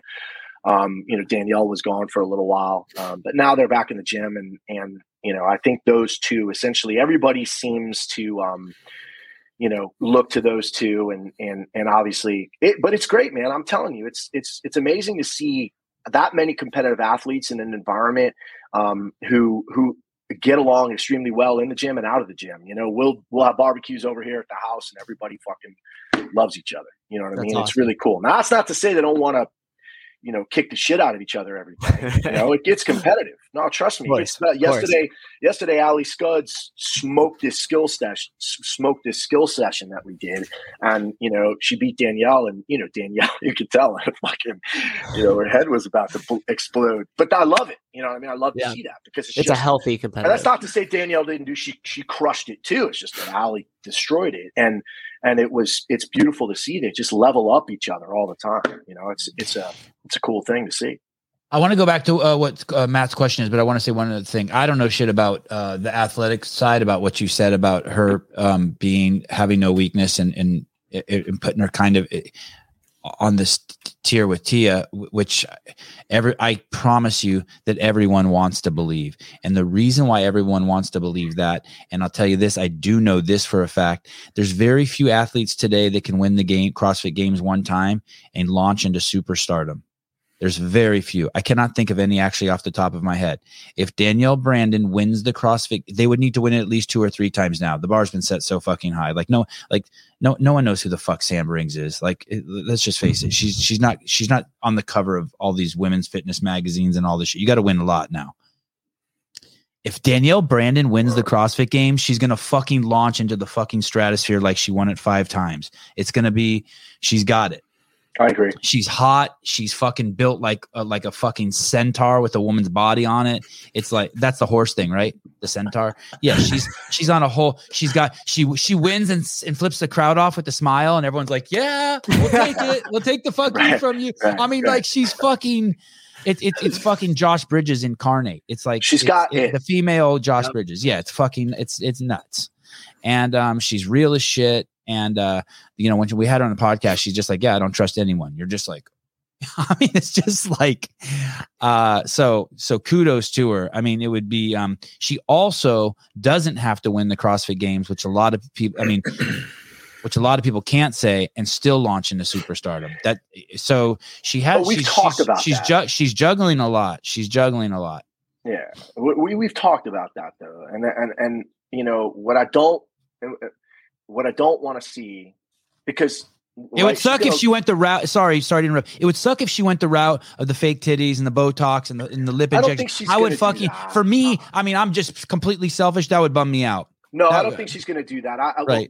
I don't think so either, but I'm just saying. What we talk about is, and I'm not hating on those people. I just don't want to see her do that. Well, yeah. And we talk about the fact that, hey, D, like, you're now, well, we say you're now a CrossFit celeb, right? Like you've taken off to the next level and especially from these last games, et cetera. But, in 10 years, right, when you look back at your career, what I want is I want you to be a CrossFit celeb because you were on the podium multiple times, not just because, you're attractive and you flipped off the crowd and you're you're kind of the bad girl, this and that, and we talk about that because, it would be very easy for her to be like, hey, I'm going to do kind of the bare minimum. I'm going to finish between 10th and 20th, stay relevant and finish between 10th and 20th every year. But that's enough that people are still going to see me. I'm going to get a shit ton of sponsors. I'm going to make a shit ton of money because they're going to pay me. But I'll tell you what, like she has the talent to be on that podium perennially. And that's, as a coach, you see that and you're just like, well, let's fucking do it. You know what I mean? Like, that's all. Like, let's do it. It's not good enough for me that you're a CrossFit celeb. Like, I want it to be performance based, So I could see her also being like Khalipa and Katrin too, in the sense that I never saw Katrin say no to anyone. Katrin would lose a fucking event and fucking some little kid would wave and she'd fucking go over and sign their shirt. Same with Khalipa, like just endless giving to the crowd. And then when they went away, but they knew that the role was bigger than just performing when you're out there. Like they gave themselves. I love those athletes. By the way, those of you who don't do that, you're going to regret it in hindsight. You are going to regret it when the sun sets on your career, that you didn't go out of your way to see every kid before you walked off this podium, because no one's going to give a shit and you can really affect people. Yeah. Josh too. She and my daughter are like hilarious. They're so funny. They're good buds, but they're literally like they like clash. It's awesome. I love it. Yeah. My daughter's competitive as fuck. She's 5 years old. She's a freak athlete, and so it's cool in the gym because she'll. Wait, how old's your daughter? She's 5. Oh. And she might be the best athlete in the gym. She's crazy. So anyway, she'll be in there doing some, front handspring or, whatever she learned in gymnastics. She'll do, back pull over or this and that. And she'll walk up to Danielle and she'll be like, I can do this and you can't do it. And all of a sudden Danielle's just like, oh yeah, Ivy. And Danielle will go do that shit. And Ivy will be like, oh, and I'm just like, Ivy, don't talk shit. Danielle can do that. It's awesome. So good. Justin, you said that you were, I think this is a direct quote. I was put on earth to sing. Oh yeah. Did you? Yeah, that's a previous life now. But how are you? That's a statement. When's the last time you sung a word on stage? Oh, just period. Like, did you sing? Have you sung today? No, it's very early in the morning, and he sang happy birthday to Danielle yesterday. Yeah. Did you? Last show that I did was probably 2014, I would say 2014. And was that at Mar-a-Lago in front of Trump? That I actually in front of Trump at Mar-a-Lago would have been like 2008, 2009 in that range. And then I'm just showing off for Brian right now. Brian's like, God, the last big cool one, shit. the last like super big event that I did was 20. Actually, it was hilarious. You want to hear something funny? Please. I was coaching my team, so Team Dynamics 2014 at regionals, Northeast regionals. Saturday night, I was hired by an event band to do the CEO of Reebok's 50th anniversary at their private estate in Cape Cod. We opened for Diana Ross. Was that Matt O'Toole? That's awesome. I don't fucking know. It was a huge estate. I'm not sure it was, but I'll tell you, it was swanky as hell. And what's funny as shit is the swankier it was, the shittier they treated the band. They put us in like, we were in like a fucking dungeon downstairs. All there's 15 musicians, full horn section, 5 singers, like the most kick-ass band you would ever go and see. And they were sitting in a dungeon, right? And you had to wear a mask. And it was 2014 and they still made you wear a mask. Yeah, right. No, but that was the last like really big event that I did. Once I started coaching in grid, I just got so fucking busy that I was, and the box was busy, and I was coaching teams, and I was doing this, and I was like, you know what, something's got to give here, and I've had a good run. I did music. No, I was a solo. I was with a band starting in '97, and then a solo artist up until about 2009, and then I was just a hired gun, just doing like big events. But it was. Music. Like I said, music was I was put on earth to sing, but I hate the fucking music industry. It just wore on me. By the time I left the music industry, and that's kind of when I transitioned, over to CrossFit and fitness, because I played college athletics and I was always into sports, but I was so beaten. I was so beaten up. Like I was just by that time, from getting a record deal and then having your shit not do what you thought it was going to do, and then going on tour and having an amazing 6 months, and all of a sudden tour goes bankrupt, and you're like, what the fuck? It was one thing after another. It was just constantly this. And in 2007, I had pretty much the most roller coaster ride I had as a musician, and got really sick at the end of the year and ended up in the hospital. And then, I that's how I got my body back, and my mind really was CrossFit, was functional fitness in general. What year was that? So 2007, I have ulcerative colitis that was diagnosed when I was 18 in college. And what is that? Something's wrong with one of your intestines? Irritable bowel disease, like Crohn's disease. I really don't. I mean, I can pretend like I do, but I don't. Crohn's and ulcerative colitis are irritable bowel diseases. They're random. No one knows. They're autoimmune. They just come. You know what I mean? It's not. Nobody understands why that happens. But anyway, when I was 18 years old, it was my freshman year in college, and all of a sudden I started shitting blood. And I was like, this isn't good. So I went to the doctor. They did a colonoscopy, and I had ulcerative colitis. And I didn't really understand that at the time. It's a pretty debilitating disease for a lot of people. And I generally was in check. I had some flares, but generally in check until right around Thanksgiving 2007. I lost 60 pounds in about 3 weeks. I went from 170. I checked in the hospital. I checked in the hospital at 119. How tall are you? Almost 6 feet. Yeah. You were dying. Yes, dying. I was dying. Resting heart rate of 110 at that time. Wow. Holy shit. Were your parents freaking out? Everybody was freaking out. It was scary, man. Were you in denial? What happened? What happens? You just stop eating because you shit so much. You're like, fuck, I'm not eating anymore. I'm just gonna stop eating. You try to eat and you just couldn't keep anything in your system. You're talking about literally you take a sip of water, run to the bathroom. Wow. Okay. Oh yeah, that's like my life now. Yeah, maybe I have that. So it's not like that with food, just water. So checked into the hospital. Essentially put me on all sorts of meds, and I was sitting in the hospital, kind of just thinking about my life, and I was like, something's got to fucking give here. I'm not happy. I'm really just not happy with where I'm at with music, with the industry, with my management company, with I'm bitter. I've become a bitter artist, like a bitter tortured artist, man. I was just pissed off all the fucking time, and I was bitter about people who were my contemporaries, who I had sung with in college, and then in Philly, where I had the most fun making music, and now they had gone on to do what I had expected to do, right? Like I sang with John Stevens in college. You know who John Stevens is? I don't, but I don't know music at all. John Stevens is John Legend. Do you know who John Legend is?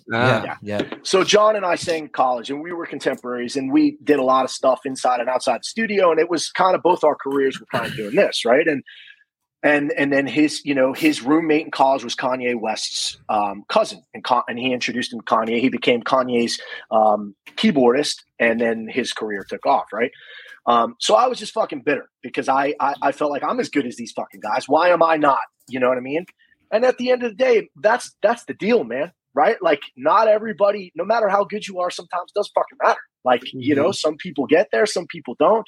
And I had a good career. I had done a lot of cool things, but for me, it was time to make a decision. Am I going to constantly be on this roller coaster ride, or am I going to do something where I can make a difference and not be bitter?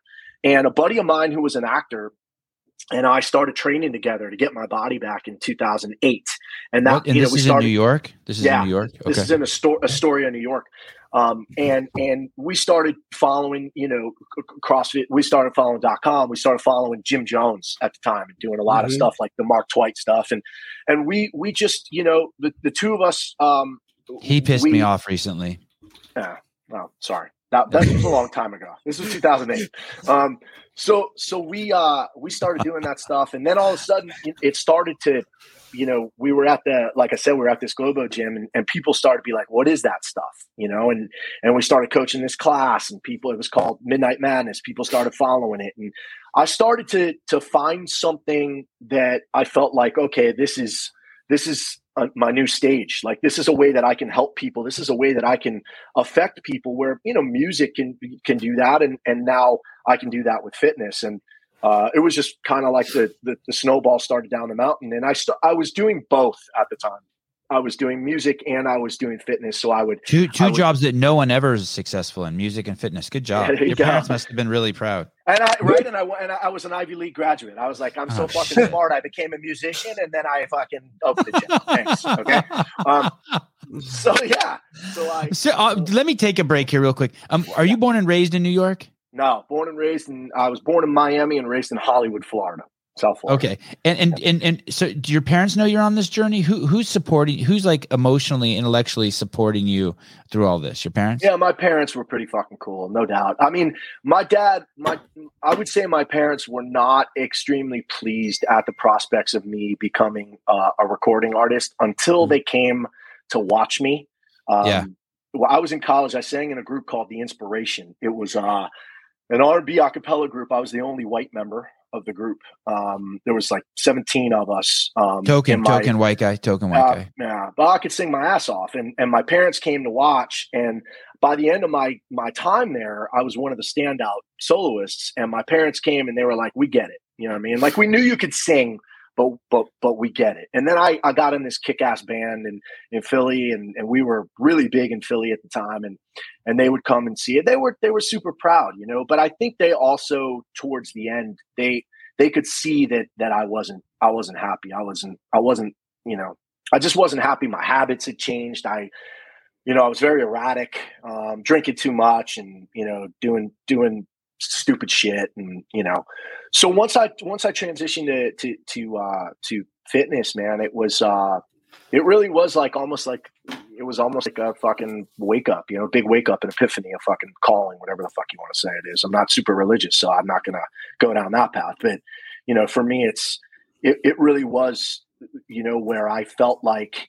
okay, like, I've given everything that I have to music, and now I'm ready to give everything that I have to this. And I met my wife, and we opened up a gym called Dynamics. And what year was this? 2000 and end of 2010, beginning of 2011. Okay, can we hold on there? I want to go back to two things real quick. How did you get out of the hospital at 119 pounds? What did they give you? No, so I checked in at 119, and the problem was that nothing that they were able to give me at home not over the counter, but prescription meds that I was taking was stopping it. So I had to have massive doses of Solumedrol, which is essentially just injectable corticosteroids. And they did that and I don't know if you know anything about like prednisone that stuff is fucking poison over time. And it's not, these are catabolic steroids. They're not anabolic. They don't build your body up. Right. And they turn you into a fucking lunatic. You get all the side effects of roid rage. You get all that other stuff. Like you get incredibly erratic thoughts. And when I say that, like you've got to, every part of your being when you're on them for a long period of time, especially at high doses, you've got to think about not hurting people. Wow. Like that's kind of where I was. And also just mad about, being sick and all that shit. So anyway, they gave me that. And then then once you get out of the hospital, you're no longer on the intravenous. So you've got to take high doses of prednisone. And then they weaned me off of that over time. But eventually I got it. There are some drugs they call biologics. Like if you've probably seen the ads on TV, like Humira, different thing, injectables at home. And those basically changed my life. Like I take one injectable every 2 weeks and it stopped me from having flares for the last, 10 years. So it's been pretty amazing. And then I'm obviously extremely diligent about, I don't do a lot of things that are, like I don't drink a lot. I don't do drugs and stuff. And that was stuff I was getting into obviously at that time. And so, there's some stuff that I do that, take care of your body more. Now I have 2 kids, so I don't get a ton of sleep. So I can't say that I get a ton of sleep, but my wife is the rock star there. Honestly, she's, there's none of this shit would get done without her. I mean, she's the locomotion. She's she really runs the shit. I'm more the visionary and she's got to rein me back in. You know what I mean? But anyway, so you were in the hospital and you were sick and they gave you some drugs. There was no, whatever it was, these prednisones, these catabolic steroids, they weren't going to cure you. They were just a Band-Aid, but actually they were going to drive you crazy. And thank God you found this other solution. That's this other treatment called biologic. Do the girls, and this, I got distracted by your eyebrows. Sorry, this is just a little detour. Do the girls at the gym admire your eyebrows and talk about your eyebrows a lot? No. Do you do anything to those? Just occasional maintenance, maybe trim them up a little bit, but no waxing or anything like that. Man, they don't look, they're so perfect. Oh, thanks, bro. I appreciate it. Yeah. Tell me about this band where it's all black dudes and you. How did you get on? Oh, men and women. It was how do you get on that? And did you have hair then? No. So I started shaving. I did have hair. I actually still do have hair. I've been shaving my head since my sophomore year in college. I had a full head of hair. I just liked the way it looked. I was like, okay, yeah. So it does look good. Thanks, bro. So when I went and I saw this group. There was a girl I was dating at the time in college, and thanks, Eric. Some guy just said I'm a handsome guy. I appreciate that.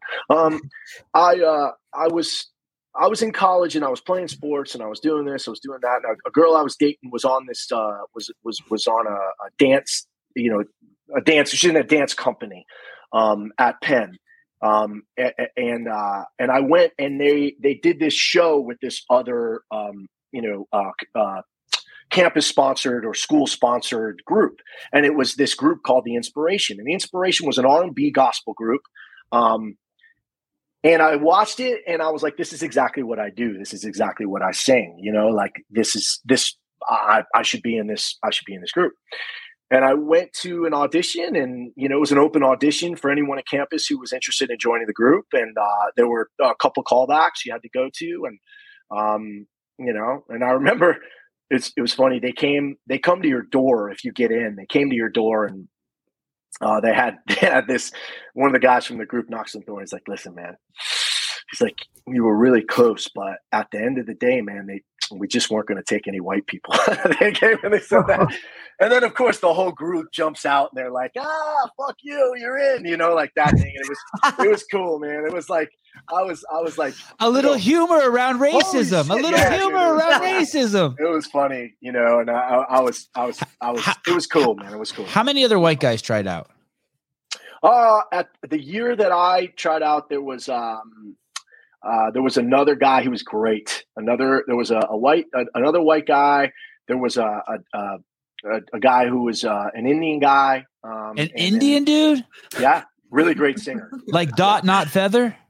How are you doing? My parents came from India, Mumbai, yes. And I am here to try out for your incredible singer. But like Indian American guy. Yeah. They're all just Indians to me. Wow. Singer. Wow. That's amazing. God, Indian people can fucking do anything. The time at the end, there were 4 of us that were still there. One black dude, one white dude, 2 white dudes and an Indian dude. And then I got the nod. So it was pretty cool, man. And there were about 16 or 17 of us. It was co-ed, and we did, basically the mission statement was essentially like they were trying to bring, essentially black artists, so we only did music that was either, produced, written, composed, or performed by black artists. So we did everything from gospel to R&B, But you didn't have to be black to be in it. I wonder, were you the first white dude in that band? There was one guy prior to there was one dude, his name was Josh, prior to me getting in the group. Yeah. But it was awesome, dude. It was it's awesome. A blast. I had a great time. I'm gonna tell you right now, my college experience was amazing. It was great. Athletics and arts and I was an English major, so I was cool with the kind of the whole English side, history, philosophy. Like it was just a blast. And then I left school and I was either going to turn pro in golf or be a singer, but I was a better singer, so I went that route. Yeah, hold that thought about golf for a second. The only way I can relate to this, Brian's like me. You're overstimulating us, Justin. The only way I can relate to this, and I know there's people that hate them as well, but the Dave Matthews Band is one of my favorite bands. I've been to like 42 concerts of theirs, I think. Wow. Are they white or black? Well, that's the thing. In early 90s in Virginia, Dave was this guy from South Africa, and he's playing at a local bar, and next thing you know, he starts playing with this group of guys, and it was like a crazy collection of guys. The bassist was white, and he was 15 or 16 years old when they started, and he's still with the band. Wow. And then it was 3 black guys: drummer, violinist, Carter Beauford. Yeah, is insane. The violinist, which is super rare to have a violinist in this kind of band in general, also black, and then Leroy Moore, who passed away in 2008, but was the horns player. And those 5 guys stayed together, 2 white guys, 1 young kid, and 3 black guys. They stayed together until the one guy passed away in 2008, and 3 of them are still with the band now.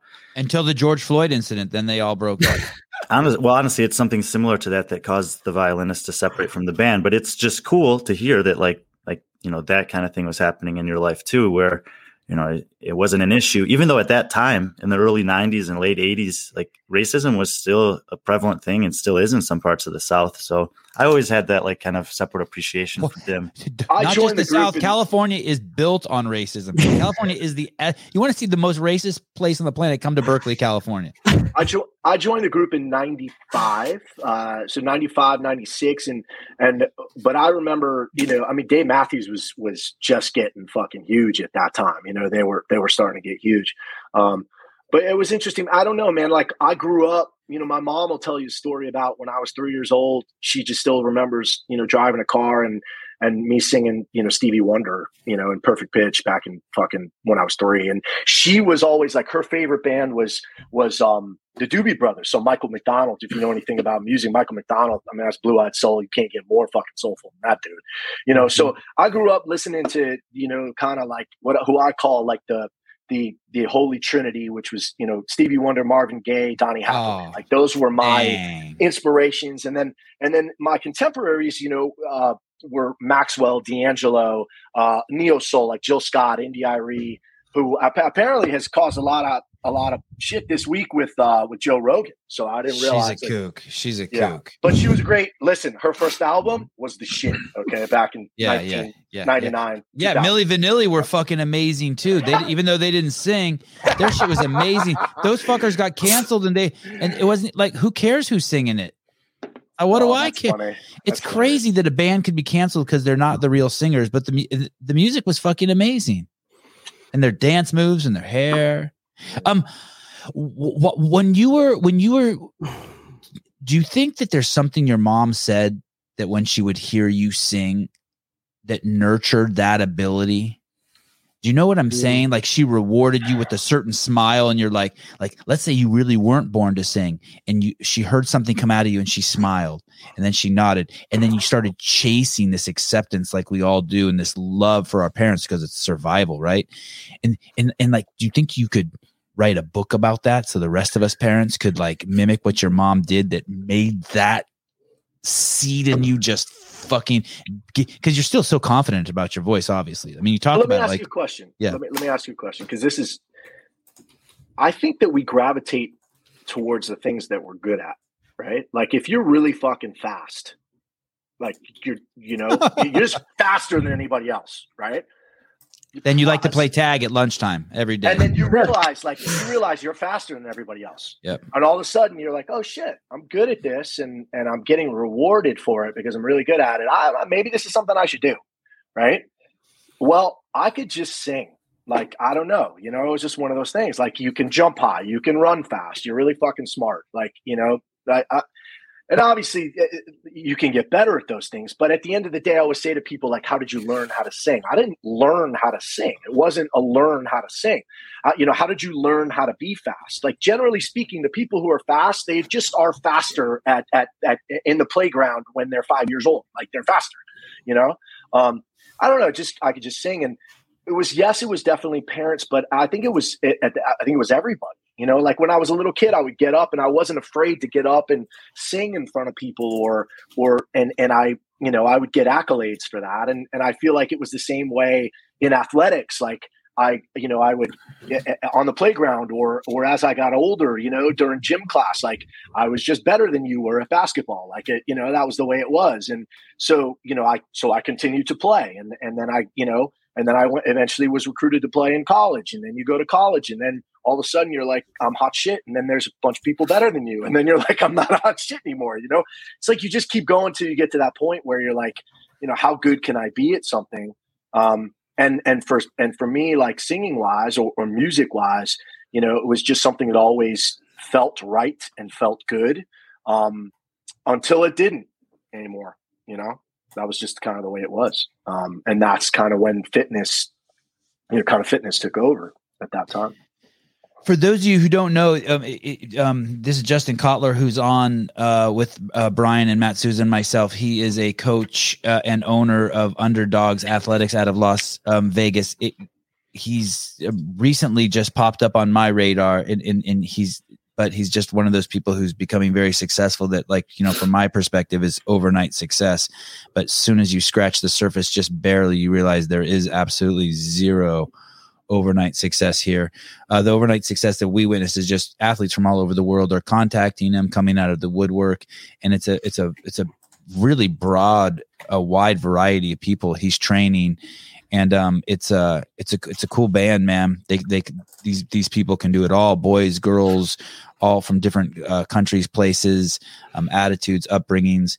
There's and now, so there's a lot of curious on who Justin is and why these people are coming out to Vegas to train with him. It's a crazy, and he's done it all in the space. And by all in the space, at the top of this space is basically things like CrossFit, the grid. I mean, in this competition space, and then this other thing that is it called IF3? What is it called again?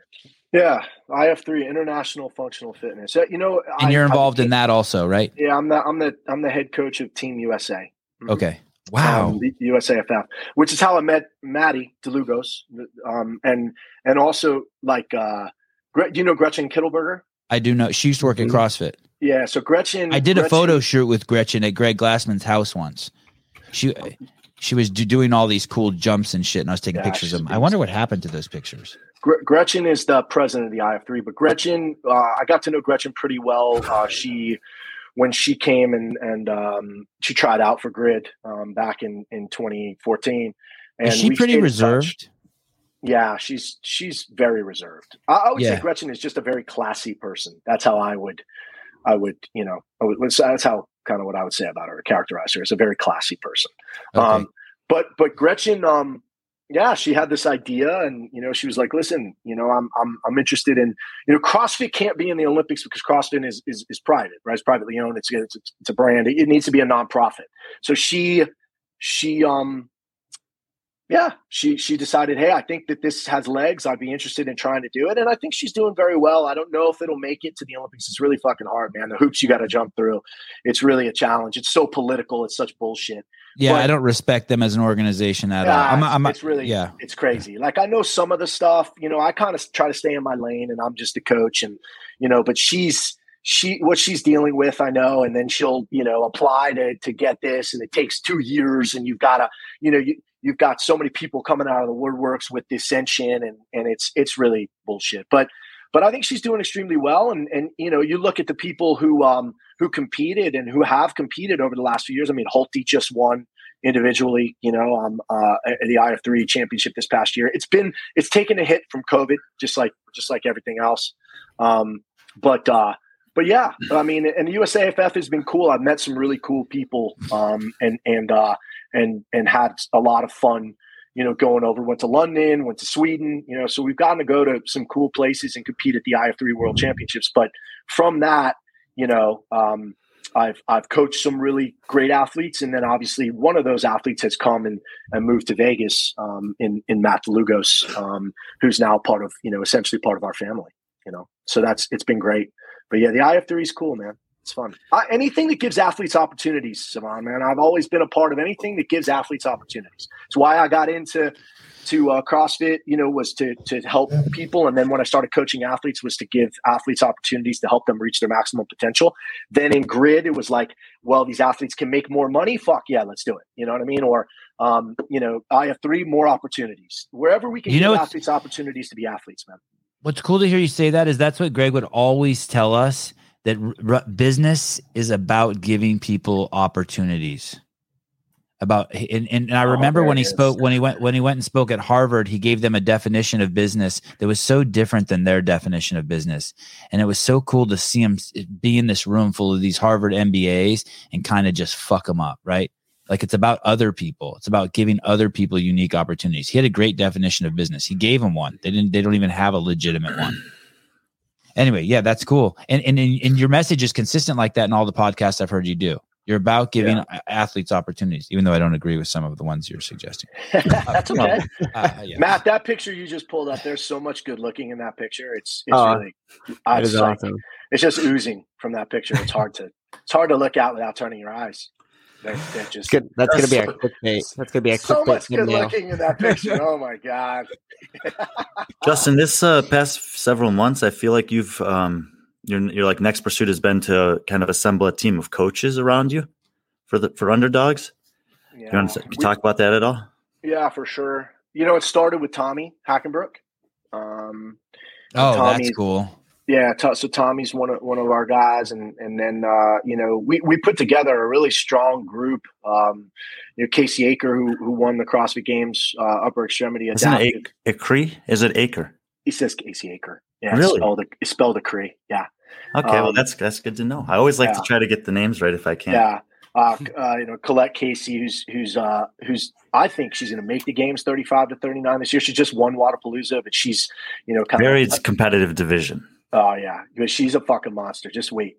She's going to be right there. Say her name again. Her name is Colette Casey. Okay. She came in 21st, less than a year after having a kid last year.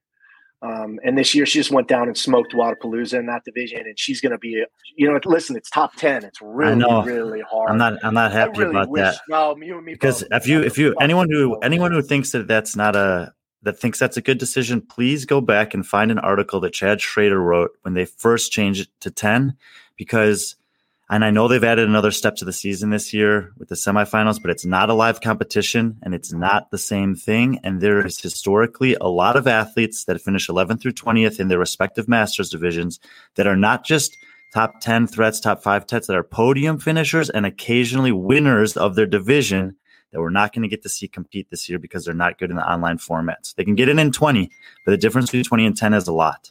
Amen, dude. I agree 100% with that. Yeah, for sure. But yeah, getting back to the coaches, Tommy, Colette, Casey, Connor Martin running our team. You know the Martins, the Martin family, Savant. Yes. And yeah, they Brand X method. So Connor came on board and is wow. running. Yeah, they're running our team. And then and I'm about to do we're about to do a team program. So we've got. Have you known them forever? By the way, the Martins, they've been around forever. I've known of them forever, right. And I had Connor reach out to me, and about 6 months ago, Connor reached out and he said, "Hey, listen, we really like what you're doing with Underdogs, and we're looking for a home for us to be able to bring our teen program." And I was like, "Fuck, okay, that's great. You guys have more experience than anybody else." Mickey and Jeff, they raised some incredible kids. Yeah. Those might be like parents of the century kind of parents. Mickey and Jeff, those kids are nuts. Those are special kids. Yeah. Okay. Sorry. So we're yeah, man. And then Brian, I mean, I think the biggest thing for me is I kind of look at myself as like I'm the general manager. I'm the project. I want to bring in people who are better than me, right? Like I want people who can just keep leveling. Like one of my right hand guys is a guy by the name of Kiefer Lamy. He's the head programmer at Invictus Boston. He had his own program called Stronger by Design. The guy's fucking smart, and I love bringing in people who are super smart. Who I feel can bring something to the table that I feel like I'm a really good generalist, but if I can bring people who are better at specific things and constantly just level up and bring more and more value to the athletes, that's great. We have a guy now who just took over our business operations. Who's great, Jared Graybeal. He runs the Zalos games. He was on this show, I think. Yep. He's like a really religious guy, right? He is religious. Yeah. Yes. Yeah. He did. He said, "You guys talked a lot about religion." But Jared, beyond being very religious, is also just really smart and guys who I think can help drive the brand, while I can really focus on coaching and giving the athletes what they need, especially the Danielles, the Bethanies, the Rickies, the Matts, etc. So he has a lot of life experience too. I didn't mean he does. The Zealous guy. Yeah. There's a lot there to that gentleman. And so are all these people moving out to Vegas? What about you mentioned this guy, Keither Lamy? How does that work that he's the head programmer at Invictus Boston, but he's also working with you? Yeah. So he gets a lot of, he works for us. He does some stuff with Black Iron training. I think he runs the nutrition there, which is out of Reno. And he's coming out here next week. But Kiefer, he's kind of a jack of all trades, but just a really smart dude. You guys don't have an issue there? Like, so, no? And I'm not trying to create an issue, but so let's say he does a program for Invictus Boston. Like someone goes to Invictus Boston and they're like, "Oh shit, that's the same programming we have over here at." So he doesn't program for like the Invictus brand online, right? Like he's not. So there's no, we're not fighting each other there, Yeah. So he they kind of do their own thing. They're not essentially like they have that name, but they're not, they do their own programming. That's not like the Invictus online program. It's different. You know what I mean? and he's not doing that. So that, we're not fighting each other there. Do you guys see how good this is for Underdogs Athletics? Justin doesn't avoid saying that Kiefer Lamy works over at Boston Invictus. He opens with that. I don't hide the fact that Brian is a reporter at the Morning Chalk Up for the China Morning Star, or that a frequent guest on Talking Elite Fitness, or that or that he works at the Wadapalooza, or as an analyst, or at the CrossFit Games. I open with that. We want to work with other people. I want the black belt who teaches at my kid's gym also to teach at another gym. Thank you, baby. And cultivate as much shit as they can. Do you guys see that? How rising tides raise all ships. Mm-hmm. Yeah, it's fascinating. It's fascinating. It's maturity, and it's true growth. I just really like that. You've said that in 2 other podcasts about this guy, and I'm like, yeah. Of course he's proud. Invictus is a fucking epic fucking brand in the space. The pedigree that's come out of Invictus is insane. Of course, Underdogs Athletics wants to brag that they got a dude who's straddling. And listen, dude, I mean, for me, it's about it's not about my ego. It's never been about me. It's always been about. No, it's about making fucking money. It's and doing what's and helping these athletes reach their potential, man. Right. I mean, like that's that's what they hired me to do. Like my job is to get you is to get as many people on the podium as I can, And right. so if I'm gonna, if I can bring in other people that can help me, and some of them that do shit better, well, fuck, who am I? I can't, I just feel like it's got to be selfless, man. You got to be selfless. You're cultivating a band. Absolutely. You're cultivating a band, right? You're bringing in all the best talent from everything that could do, because in that way, when you guys all get together, it makes beautiful music, right? 100%. What if there was a news network like that? Like you had like CNN, Fox, MSNBC, NPR, all the people from all the Breitbart, they had them all just a channel where they all came there and reported there. It'd be cool, wouldn't it? The Savant Network. It'd be cool shit. You said something about when you're good at something.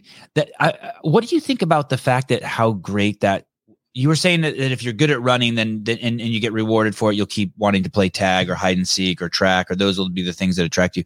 So what does that say about someone like Matt Fraser, who shows up at the games? Brian, didn't he take last at a running event one year and then come back and win it the next year, take second to last, in a sprint? And then, I mean, what does that say about someone like him? Is that just is he just mind boggling that he can go in the lab? I mean, I think his stories is that he joined a high school fucking track team. Yeah. High school. And he was a weightlifter. And let the seniors just beat the fuck out of him for a season. I mean, the humility. I mean, what's that say? The guy's not a fucking runner. He goes and he joins a high school track team in the off season, and the next year comes back to the games and wins and takes first or second in the run events.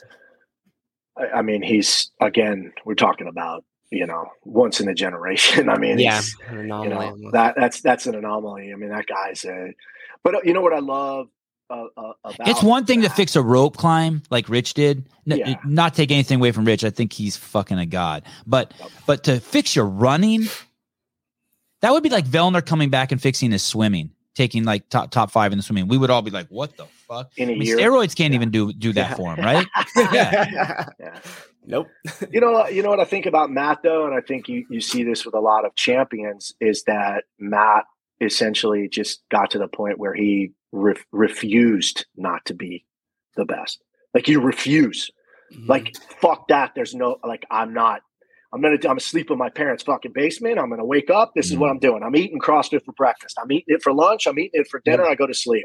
I wake up every fucking day. That's what I do. Rinse, repeat, the same shit. I refuse to let somebody beat me at this. And by the end, he was winning every event. I mean, he's focused on outcome, not on image. He's not worried about. That's how I feel about this podcast. That's how I feel about the podcast space, motherfuckers. You better watch it. And that's. I mean, I respect the shit out of it, but there's very few people who can do that. I mean, very few. Honestly, that specific thing you're asking about, Sevan, Hinshaw has talked about it before. Is that he didn't actually get any faster, but he was able to recover faster than the other people from the previous events. And so his relative running was better than theirs in that workout, in that setting. But where I do think that his running, where you saw his running improve, was when he just literally crushed the field in the trail run. Mm-hmm. Yeah. Is that the one, that 1 year where they made them, they took him to the ranch unannounced? Yep. No. This was 2016. It was way before that. They took him to the ranch. They did the trail run, and everyone. I mean, it was, you couldn't go there live and watch. It was on YouTube, but basically the people commentating on it were like, "Here's Bridges in the lead," and then someone was like, "No, Bridges isn't in the lead, dude. Fraser came by like 45 seconds ago." Yeah. Yep. I mean, it's crazy to see. So I saw Fraser back in the Northeast Regional for the first time. It was 2013. Yeah, there was an outdoor one year. Yeah, and he came in 6th. But we all knew very quickly that year. It was like he came out of nowhere. I mean, this guy came from nothing. He was at Champlain Valley, and they had historically pumped out some really good athletes. And he came out and just annihilated the overhead squat event with so much flair. Like, essentially, I mean, he just crushed everybody. And then he was also like sticking the knife in, where he would like hit the lift and then just kind of look around. Yeah. And you were like, immediately you were like, oh, this guy's going to be a force to be reckoned with. I don't think any of us thought at all that he was going to dominate the sport the way that he did. I just, but you could tell he was pretty special, and he had a lot of the attributes that you need physically to be special. But I think Rudy Nielsen, I don't know if you guys remember him from the Outlaw way back in the day. Yeah. And one of the theories that he had was the higher your snatch was and the lower your body weight, the more likely you were to be CrossFit Games champion. And I remember there was this video of Matt Fraser, I think, snatching 315 with like his shoes untied at Champaign Valley CrossFit. And I think he was one of the first people that posted that up and did this whole analysis as to why this guy was going to be champion. It's interesting. I actually would would alter that a little bit, and I would say that it's actually overhead squat, even more than snatch. And I always say that I feel like overhead squat translates the most to, and it's not a surprise that, Rich Froning and Matt Fraser had elite overhead squats because they were perfect machines to be able to be able to execute an overhead squat at a really high level. Everything has to work in synchronization. Everything has to be perfect. You can't have a weakness. It's the one lift that will fucking expose you more than anything else. And I always felt like that was, so I'm not saying Rudy's wrong, because obviously snatch incorporates, but I think even more so than that overhead squat. And if you look back historically, like, at what Tommy Hackenbrook. To your point, Justin, I remember Greg used to set up, I think it was Nicole Carroll at the level ones early days. And they would say, okay, here's a 95 pound or whatever it was. And then you would have these massive UFC fighters, Navy SEALs, and they would just pick the bar up, no problem. And she would just start repping it out, and they couldn't. You would start to see them get through, like muscle through maybe 2 or 3 of them because the bar was light enough for them to do that. And then it would just break down, and she would still just be chipping away at it. So that's actually, that further validates the point that you made there. That's awesome. Yeah. About being that perfect machine. But that's when I remember seeing Matt for the first time and just being like, oh, this guy's, he's going to be a force to reckon with. And I don't think we knew, obviously at that time, but then I got to see him over the summer before the next season where he came in second. And I got to see him at an event called Beast of the East. And he just dominated everybody. And there were some good athletes there. Christian Harris at the time, who was, I love Christian, and Christian at the time was, really at the peak of his individual form. And, man, Matt just did what he wanted. He just kind of toyed with everybody. And then obviously he went to the games, finished second to Rich, then had kind of a brain meltdown and finished second to Ben, and then dominated for the next several years. So that guy's a monster. Him and Tia have pushed into this really, you said a word like into the unknown. I don't know. You just said something that kind of labeled, like, no one knows what they're going to do. No one knows what they're capable of. Like they're in complete control of the narrative. Like it's. And then when they started training together, oh my God, so you just put 2 superhumans in the same room, and they just, they're just beating each other up every single day. then you go to the games and it's like, well, these fucking people aren't as good as who I've been training with. And I'm just, I mean, I think it's cool in the sense that like, there's probably no underdogs, or probably none of, you see a lot of these camps that kind of stemmed from that, where it was like, okay, you had a lot of people who were training by themselves, and all of a sudden you put the two best people in a room, they're leveling each other up all the time. And now it's become like, well, for most people, if you're not doing that at some point, it's hard for you to really get to that next level. And it's not always the case. Obviously, see Justin, right? But in general, there are a lot of athletes who I think have really kind of taken that model and are getting better and better, because of it. And I have a little theory about this, is that you need the time alone. Mm-hmm. So if you look at all those people before they were training in a group setting, they had what I think is they developed the mental toughness to say, I don't care who's here or if no one's here. I don't care what temperature it is or what music's playing or whatever. I'm going to go in my garage, my barn, my gym when no one's there, and I'm going to get my training in. And you have to build that up over time. And then if you've done that foundation, then it doesn't matter. You can be thrown into an environment like an Underdogs or a Proven, or even if it's just a couple athletes here and there, you can go on the road and train with people as long as you have that base. I like it. Yeah, and I agree with that. And you see a lot of the athletes who had already kind of developed, a pretty high level of fitness, who have then been able to take it to the next level, So yeah, man, it's been cool. But yeah, I agree with you about Frazier. I just think that, like I said, you just get to that point where you're already like a machine, you've got it inside of you, but then you put that with that mental fortitude and just that refusal to lose. I mean, it's very rare that you see people who are just not obsessed and dedicated, Justin, what is from 2009 or 2010? What is the journey of your confidence as a coach in the waning and waxing of confidence? And if that's not even a way you want to think about it, don't let me pigeonhole you. If you're like, hey, I never think of my coach as being confident or unconfident, I think of my coaching as an evolution. Tell me about just the change. But does it change? And this stems from a thought of like, man, you are like fine tuning Ferraris all day. Yeah. And like, I would just be I personally just find it, I don't see anywhere like where I would be, I don't see any aspect in my life where I'm confident enough to fine tune a Ferrari. Yeah. No, I think it's a really good question. Over the years, listen, when we first started out, I'll look back, I'll look back at some of the programming and some of the shit that we did. And I was like, oh God, that, fuck, that's criminal, like, that's just like, we shouldn't have done that. But I think volume or just oh like, my God, yeah, volume and workouts, like some shit. Like, oh my God, that's just that's terrifying. I'm permanently injured from ideas like that. By the way, irresponsible. Yes. Yeah. But I think you learn that, right? Like as you go and it's just, there's a lot of it's trial and error, and then a lot of it's, there's no substitute for experience. So really like experiencing that over the years, like what works, what doesn't. But I feel like the most confidence, like the biggest confidence booster, I would say, came between like 2013 and 2016, coaching a couple teams that finished top 5 at the games, coaching grid, a few teams that won championships and dominated the grid league with a ton of fucking great athletes. Go back and look at who competed in grid. And it's scary how good those athletes were. I will still say the best group of athletes that I've ever seen in one place was the 2014 Combine for Grid, which was out here in Vegas. It was the best collection of athletes, not the best collection of CrossFitters.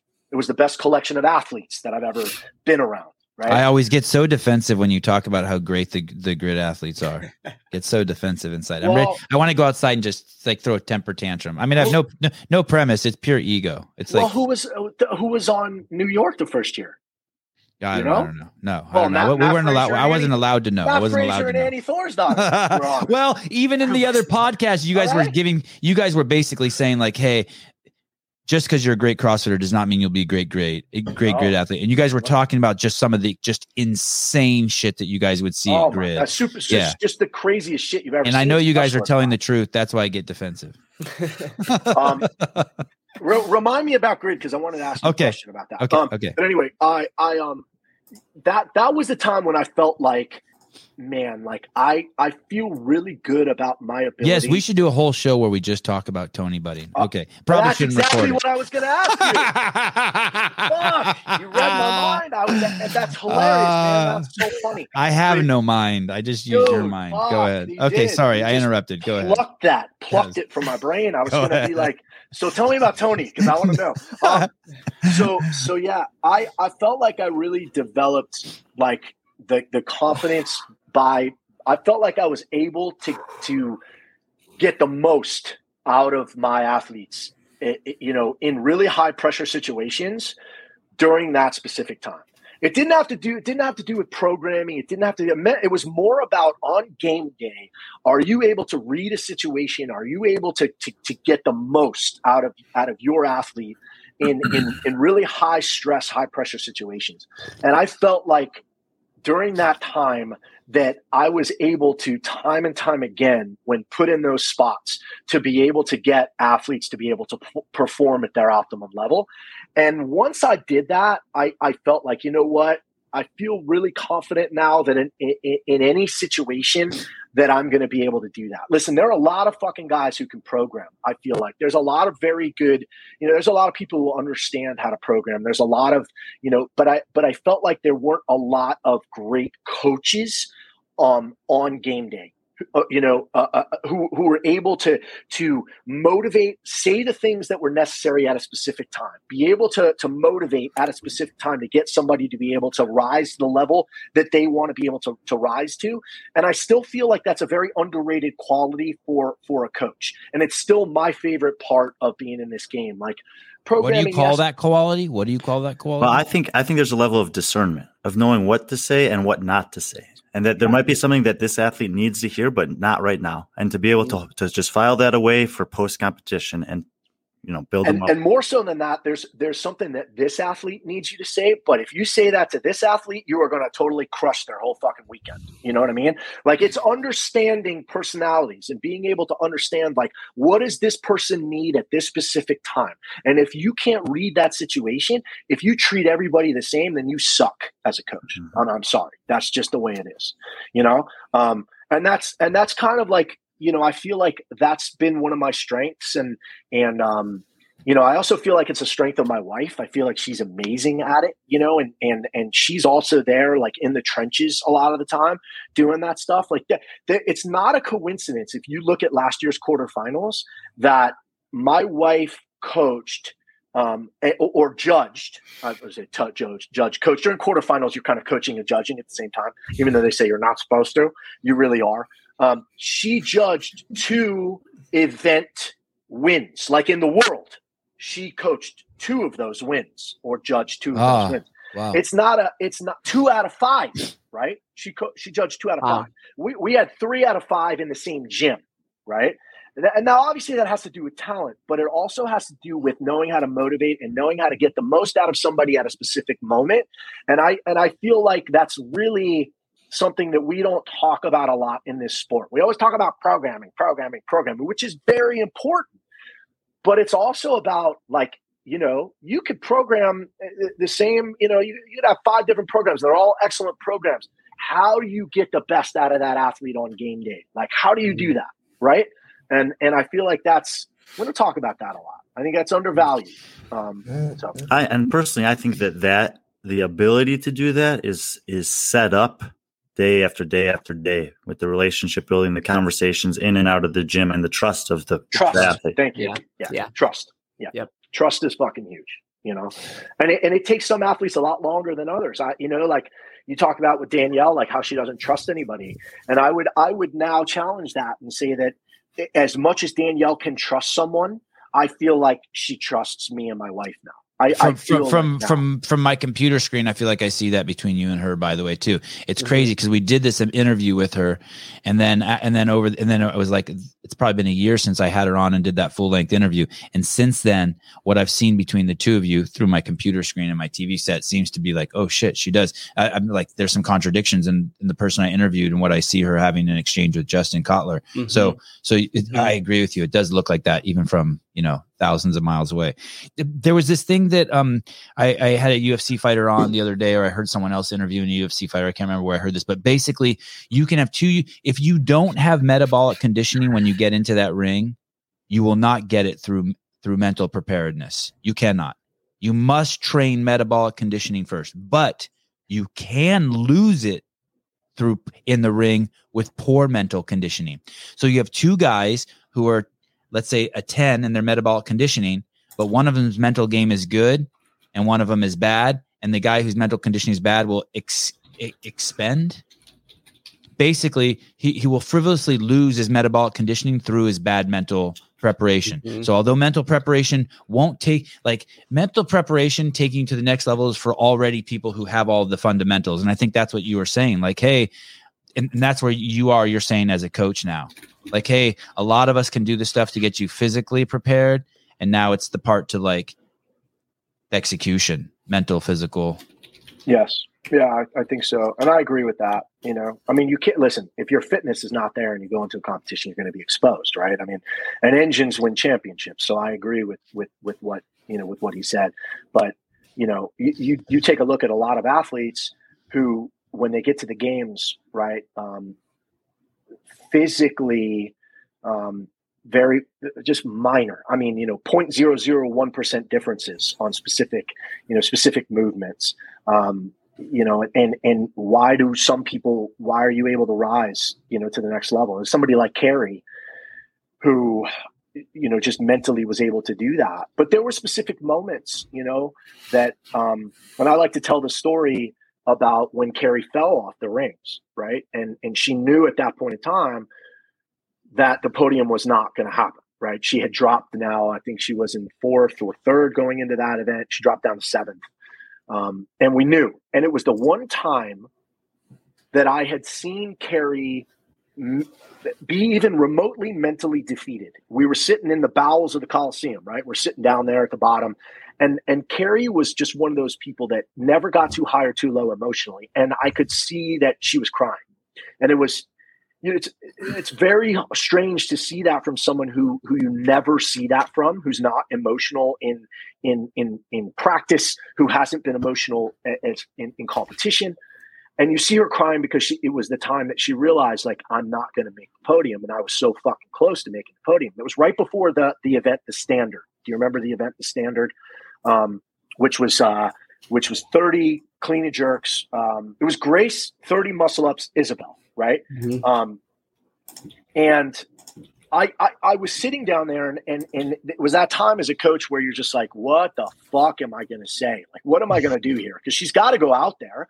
She's not at 100% physically. She just fucking, got the wind knocked out of her. If you saw her in that, in an event where she would normally crush in burpees and overhead squats, which are great movements for her. And she was, she looked like she had just been hit by Mike Tyson. Right. Yeah. And then, so we're sitting down there and I'm thinking of what the hell can I say?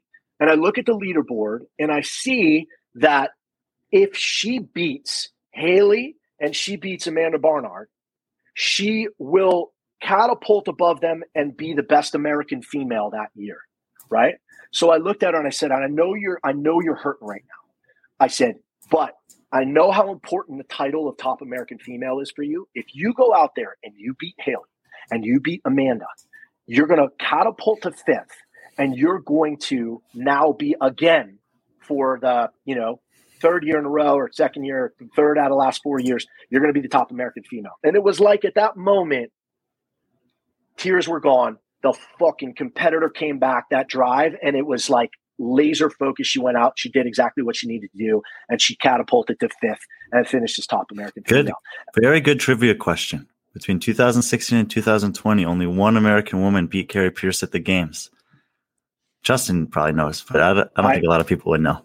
I know, but do you guys know? I don't. Tennille. Oh fuck! What happened to her? Man, she was a savage. Yeah. Oh, she was something special. That was I'm going to say this in the most loving way possible. By no means did she.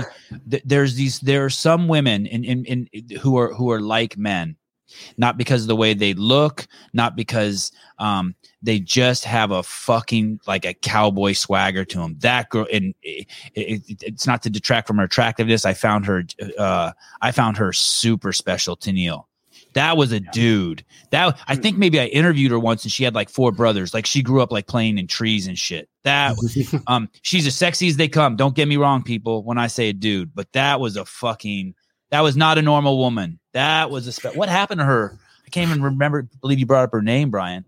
Tennille. Holy shit. I think she's really focused on family now. She went and had a baby. She's a woman. She's a woman. Yeah. That's what I'm saying. Man, holy fuck. That's like Tarzan's wife. Like that.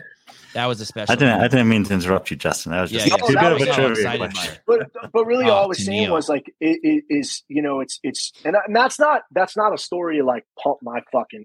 What it is just how you can affect an athlete in the most stressful times, or when something really goes awry. Right, it's not according to plan at all. Like, how can you affect them? And that's what I have the most fun with in this. Like, I still love that more than anything else. And I think that goes back to also bringing the people around you to be able to do a lot of the things like in preparation, so that then I'm able to really focus on the stuff that I love to do, which is, that kind of game day preparedness and getting people ready day after day, like in the, during a workout. What can we learn? What can we analyze? How do we get better so that on game day we're as strong as we can possibly be?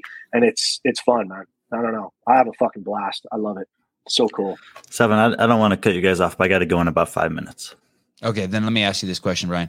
When I think of the greatest victories in the history of the sport, of all the events, not the greatest athlete of sport, I think it can never be a man, because in my mind, that can only happen in an event where the men and women are competing against each other, and it's when a woman does it. And it's just weird that I go there, but it make it forced into such a small, wedge. But that victory that Carrie Pierce had, where she beat all the CrossFitters in the world, and the more modalities it is, then usually the greater it is. What event was that? I can't remember the details of it, but I just remember her beating every human being on the planet and being like, holy fuck, that should be like, that's got to be like some title of its fucking own. This is mind boggling. What was that? Are you talking about Mary? Atalanta. Was it Mary? Yeah. Did she end up beating every CrossFitter? Mary or Atalanta? Well, both, but I don't know what he's talking about. I don't know what I'm talking about either, but just when I just remember hearing that one year, and I remember it had handstand push-ups and all this crazy shit, and I'm like, holy fuck, she smoked everybody. I feel like it's probably Atalanta, just because of the hugeness of the moment, like the gravity of the moment, because she needed to win it. She needed to get a little bit of help, but she needed to win it to podium. And she just went out like, it was either I'm gonna die or I'm gonna win. It's one of the two. And she beat all the men and all the women in the world. Yeah. That was at the games. Yeah. That was at the games in 2020. There were only 10 athletes who did that event, but she beat them all. And in the games in 2019, there were still 30 people on each side doing Mary, and she beat all of them as well. And that workouts are very similar in terms of there's a huge volume of gymnastics. And she did that twice. Yep. It still should not happen. And I've been a little not critical, but just like I've added the comment that range of motion is a massive factor in Mary. However, Matt Fraser and Noah Olsen both have range of motion on their side, and they were racing one another for that event win, and she still outperformed both of them. Yeah. Nuts. Yeah. And Noah Olsen, you have to understand, Noah Olsen had not won any events at the games prior to that. That was so important for him. So and he was fending off Matt the whole time, and she beat them both. It is pretty insane. Yeah. Isn't it great having Brian around? I can just pull something up that I know nothing about. It's just like, and he can turn it into a good story. Brian's pretty amazing with the shit. Because I pride myself on numbers and really knowing the history of stuff, and Brian will pull some shit out sometimes. Yeah. I didn't even know that. Yeah. But it's only thing I can equate it to is you having perfect pitch. It's like I can't explain it. I can't sing a note accurately to save my life. I couldn't tell you I'm an actor from any movie, but for some reason the CrossFit stuff just sticks. It's awesome. Your jam. Justin, we will have you on again as we run out of time here. There's one question that everyone who listens to the Sevlon podcast needs you to answer, and it comes from Eric Wise. Can Colton Mertens win the games? Wow! Careful, he's listening. Yes, be very careful. But he and the end of the show. Ben Bergeron said he cannot. He cannot win the games. He's 5'4". He's 185 pounds. I think it's going to be real tough. I think Colton will make the games, and I think Colton is a hell of an athlete. I think it will be very challenging for him to win the games. Yeah.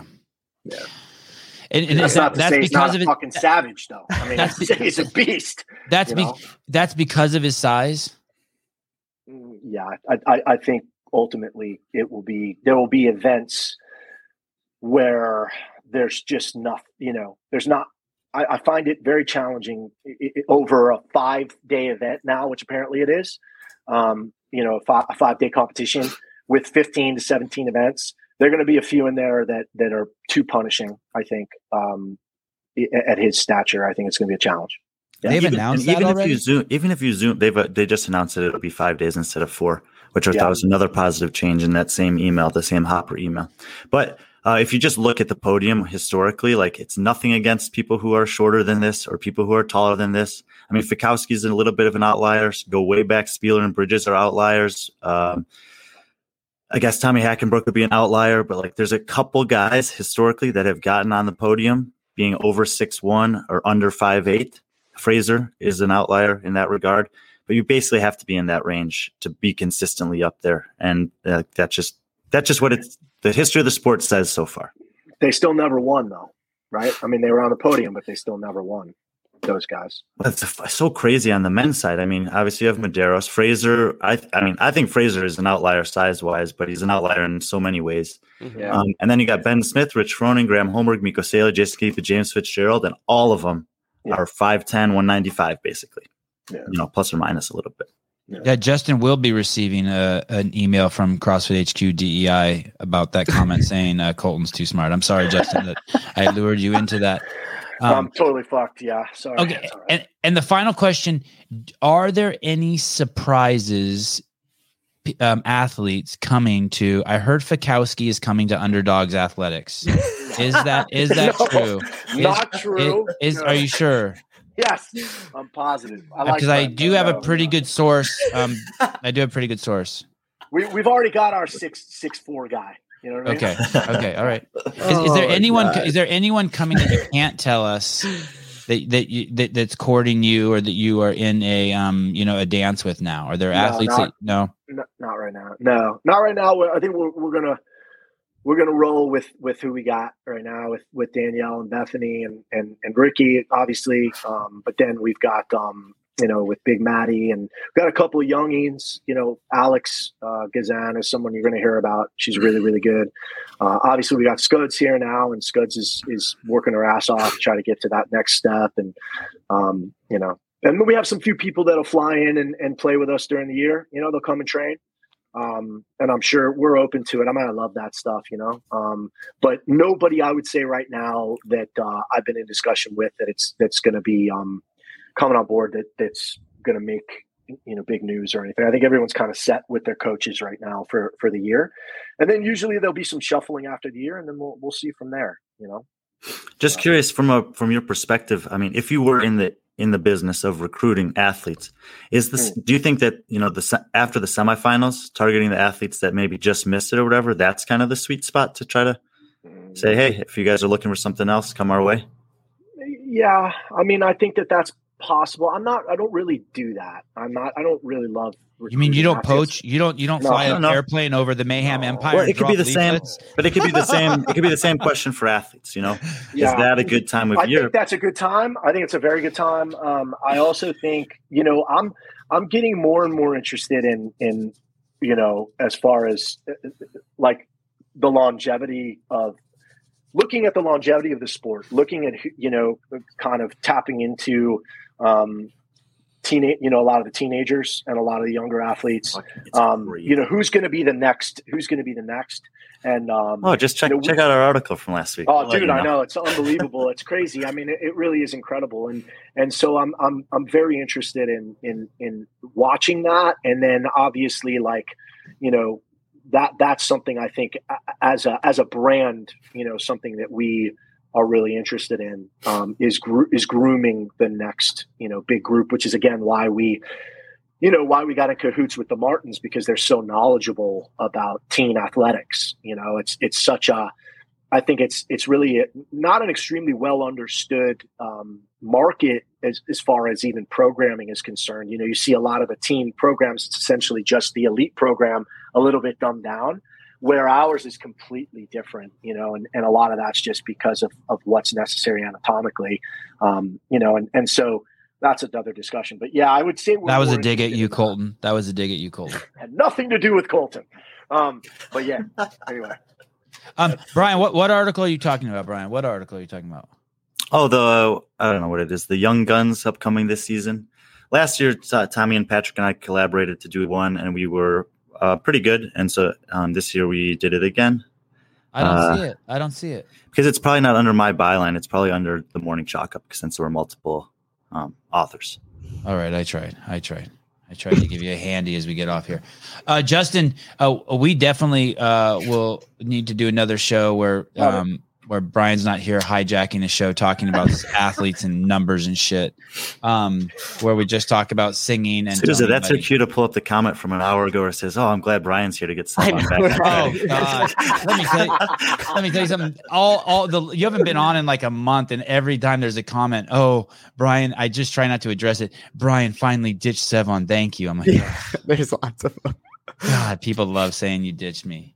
He did ditch me. This is just a one-night stand. Brian just came over here to get a piece.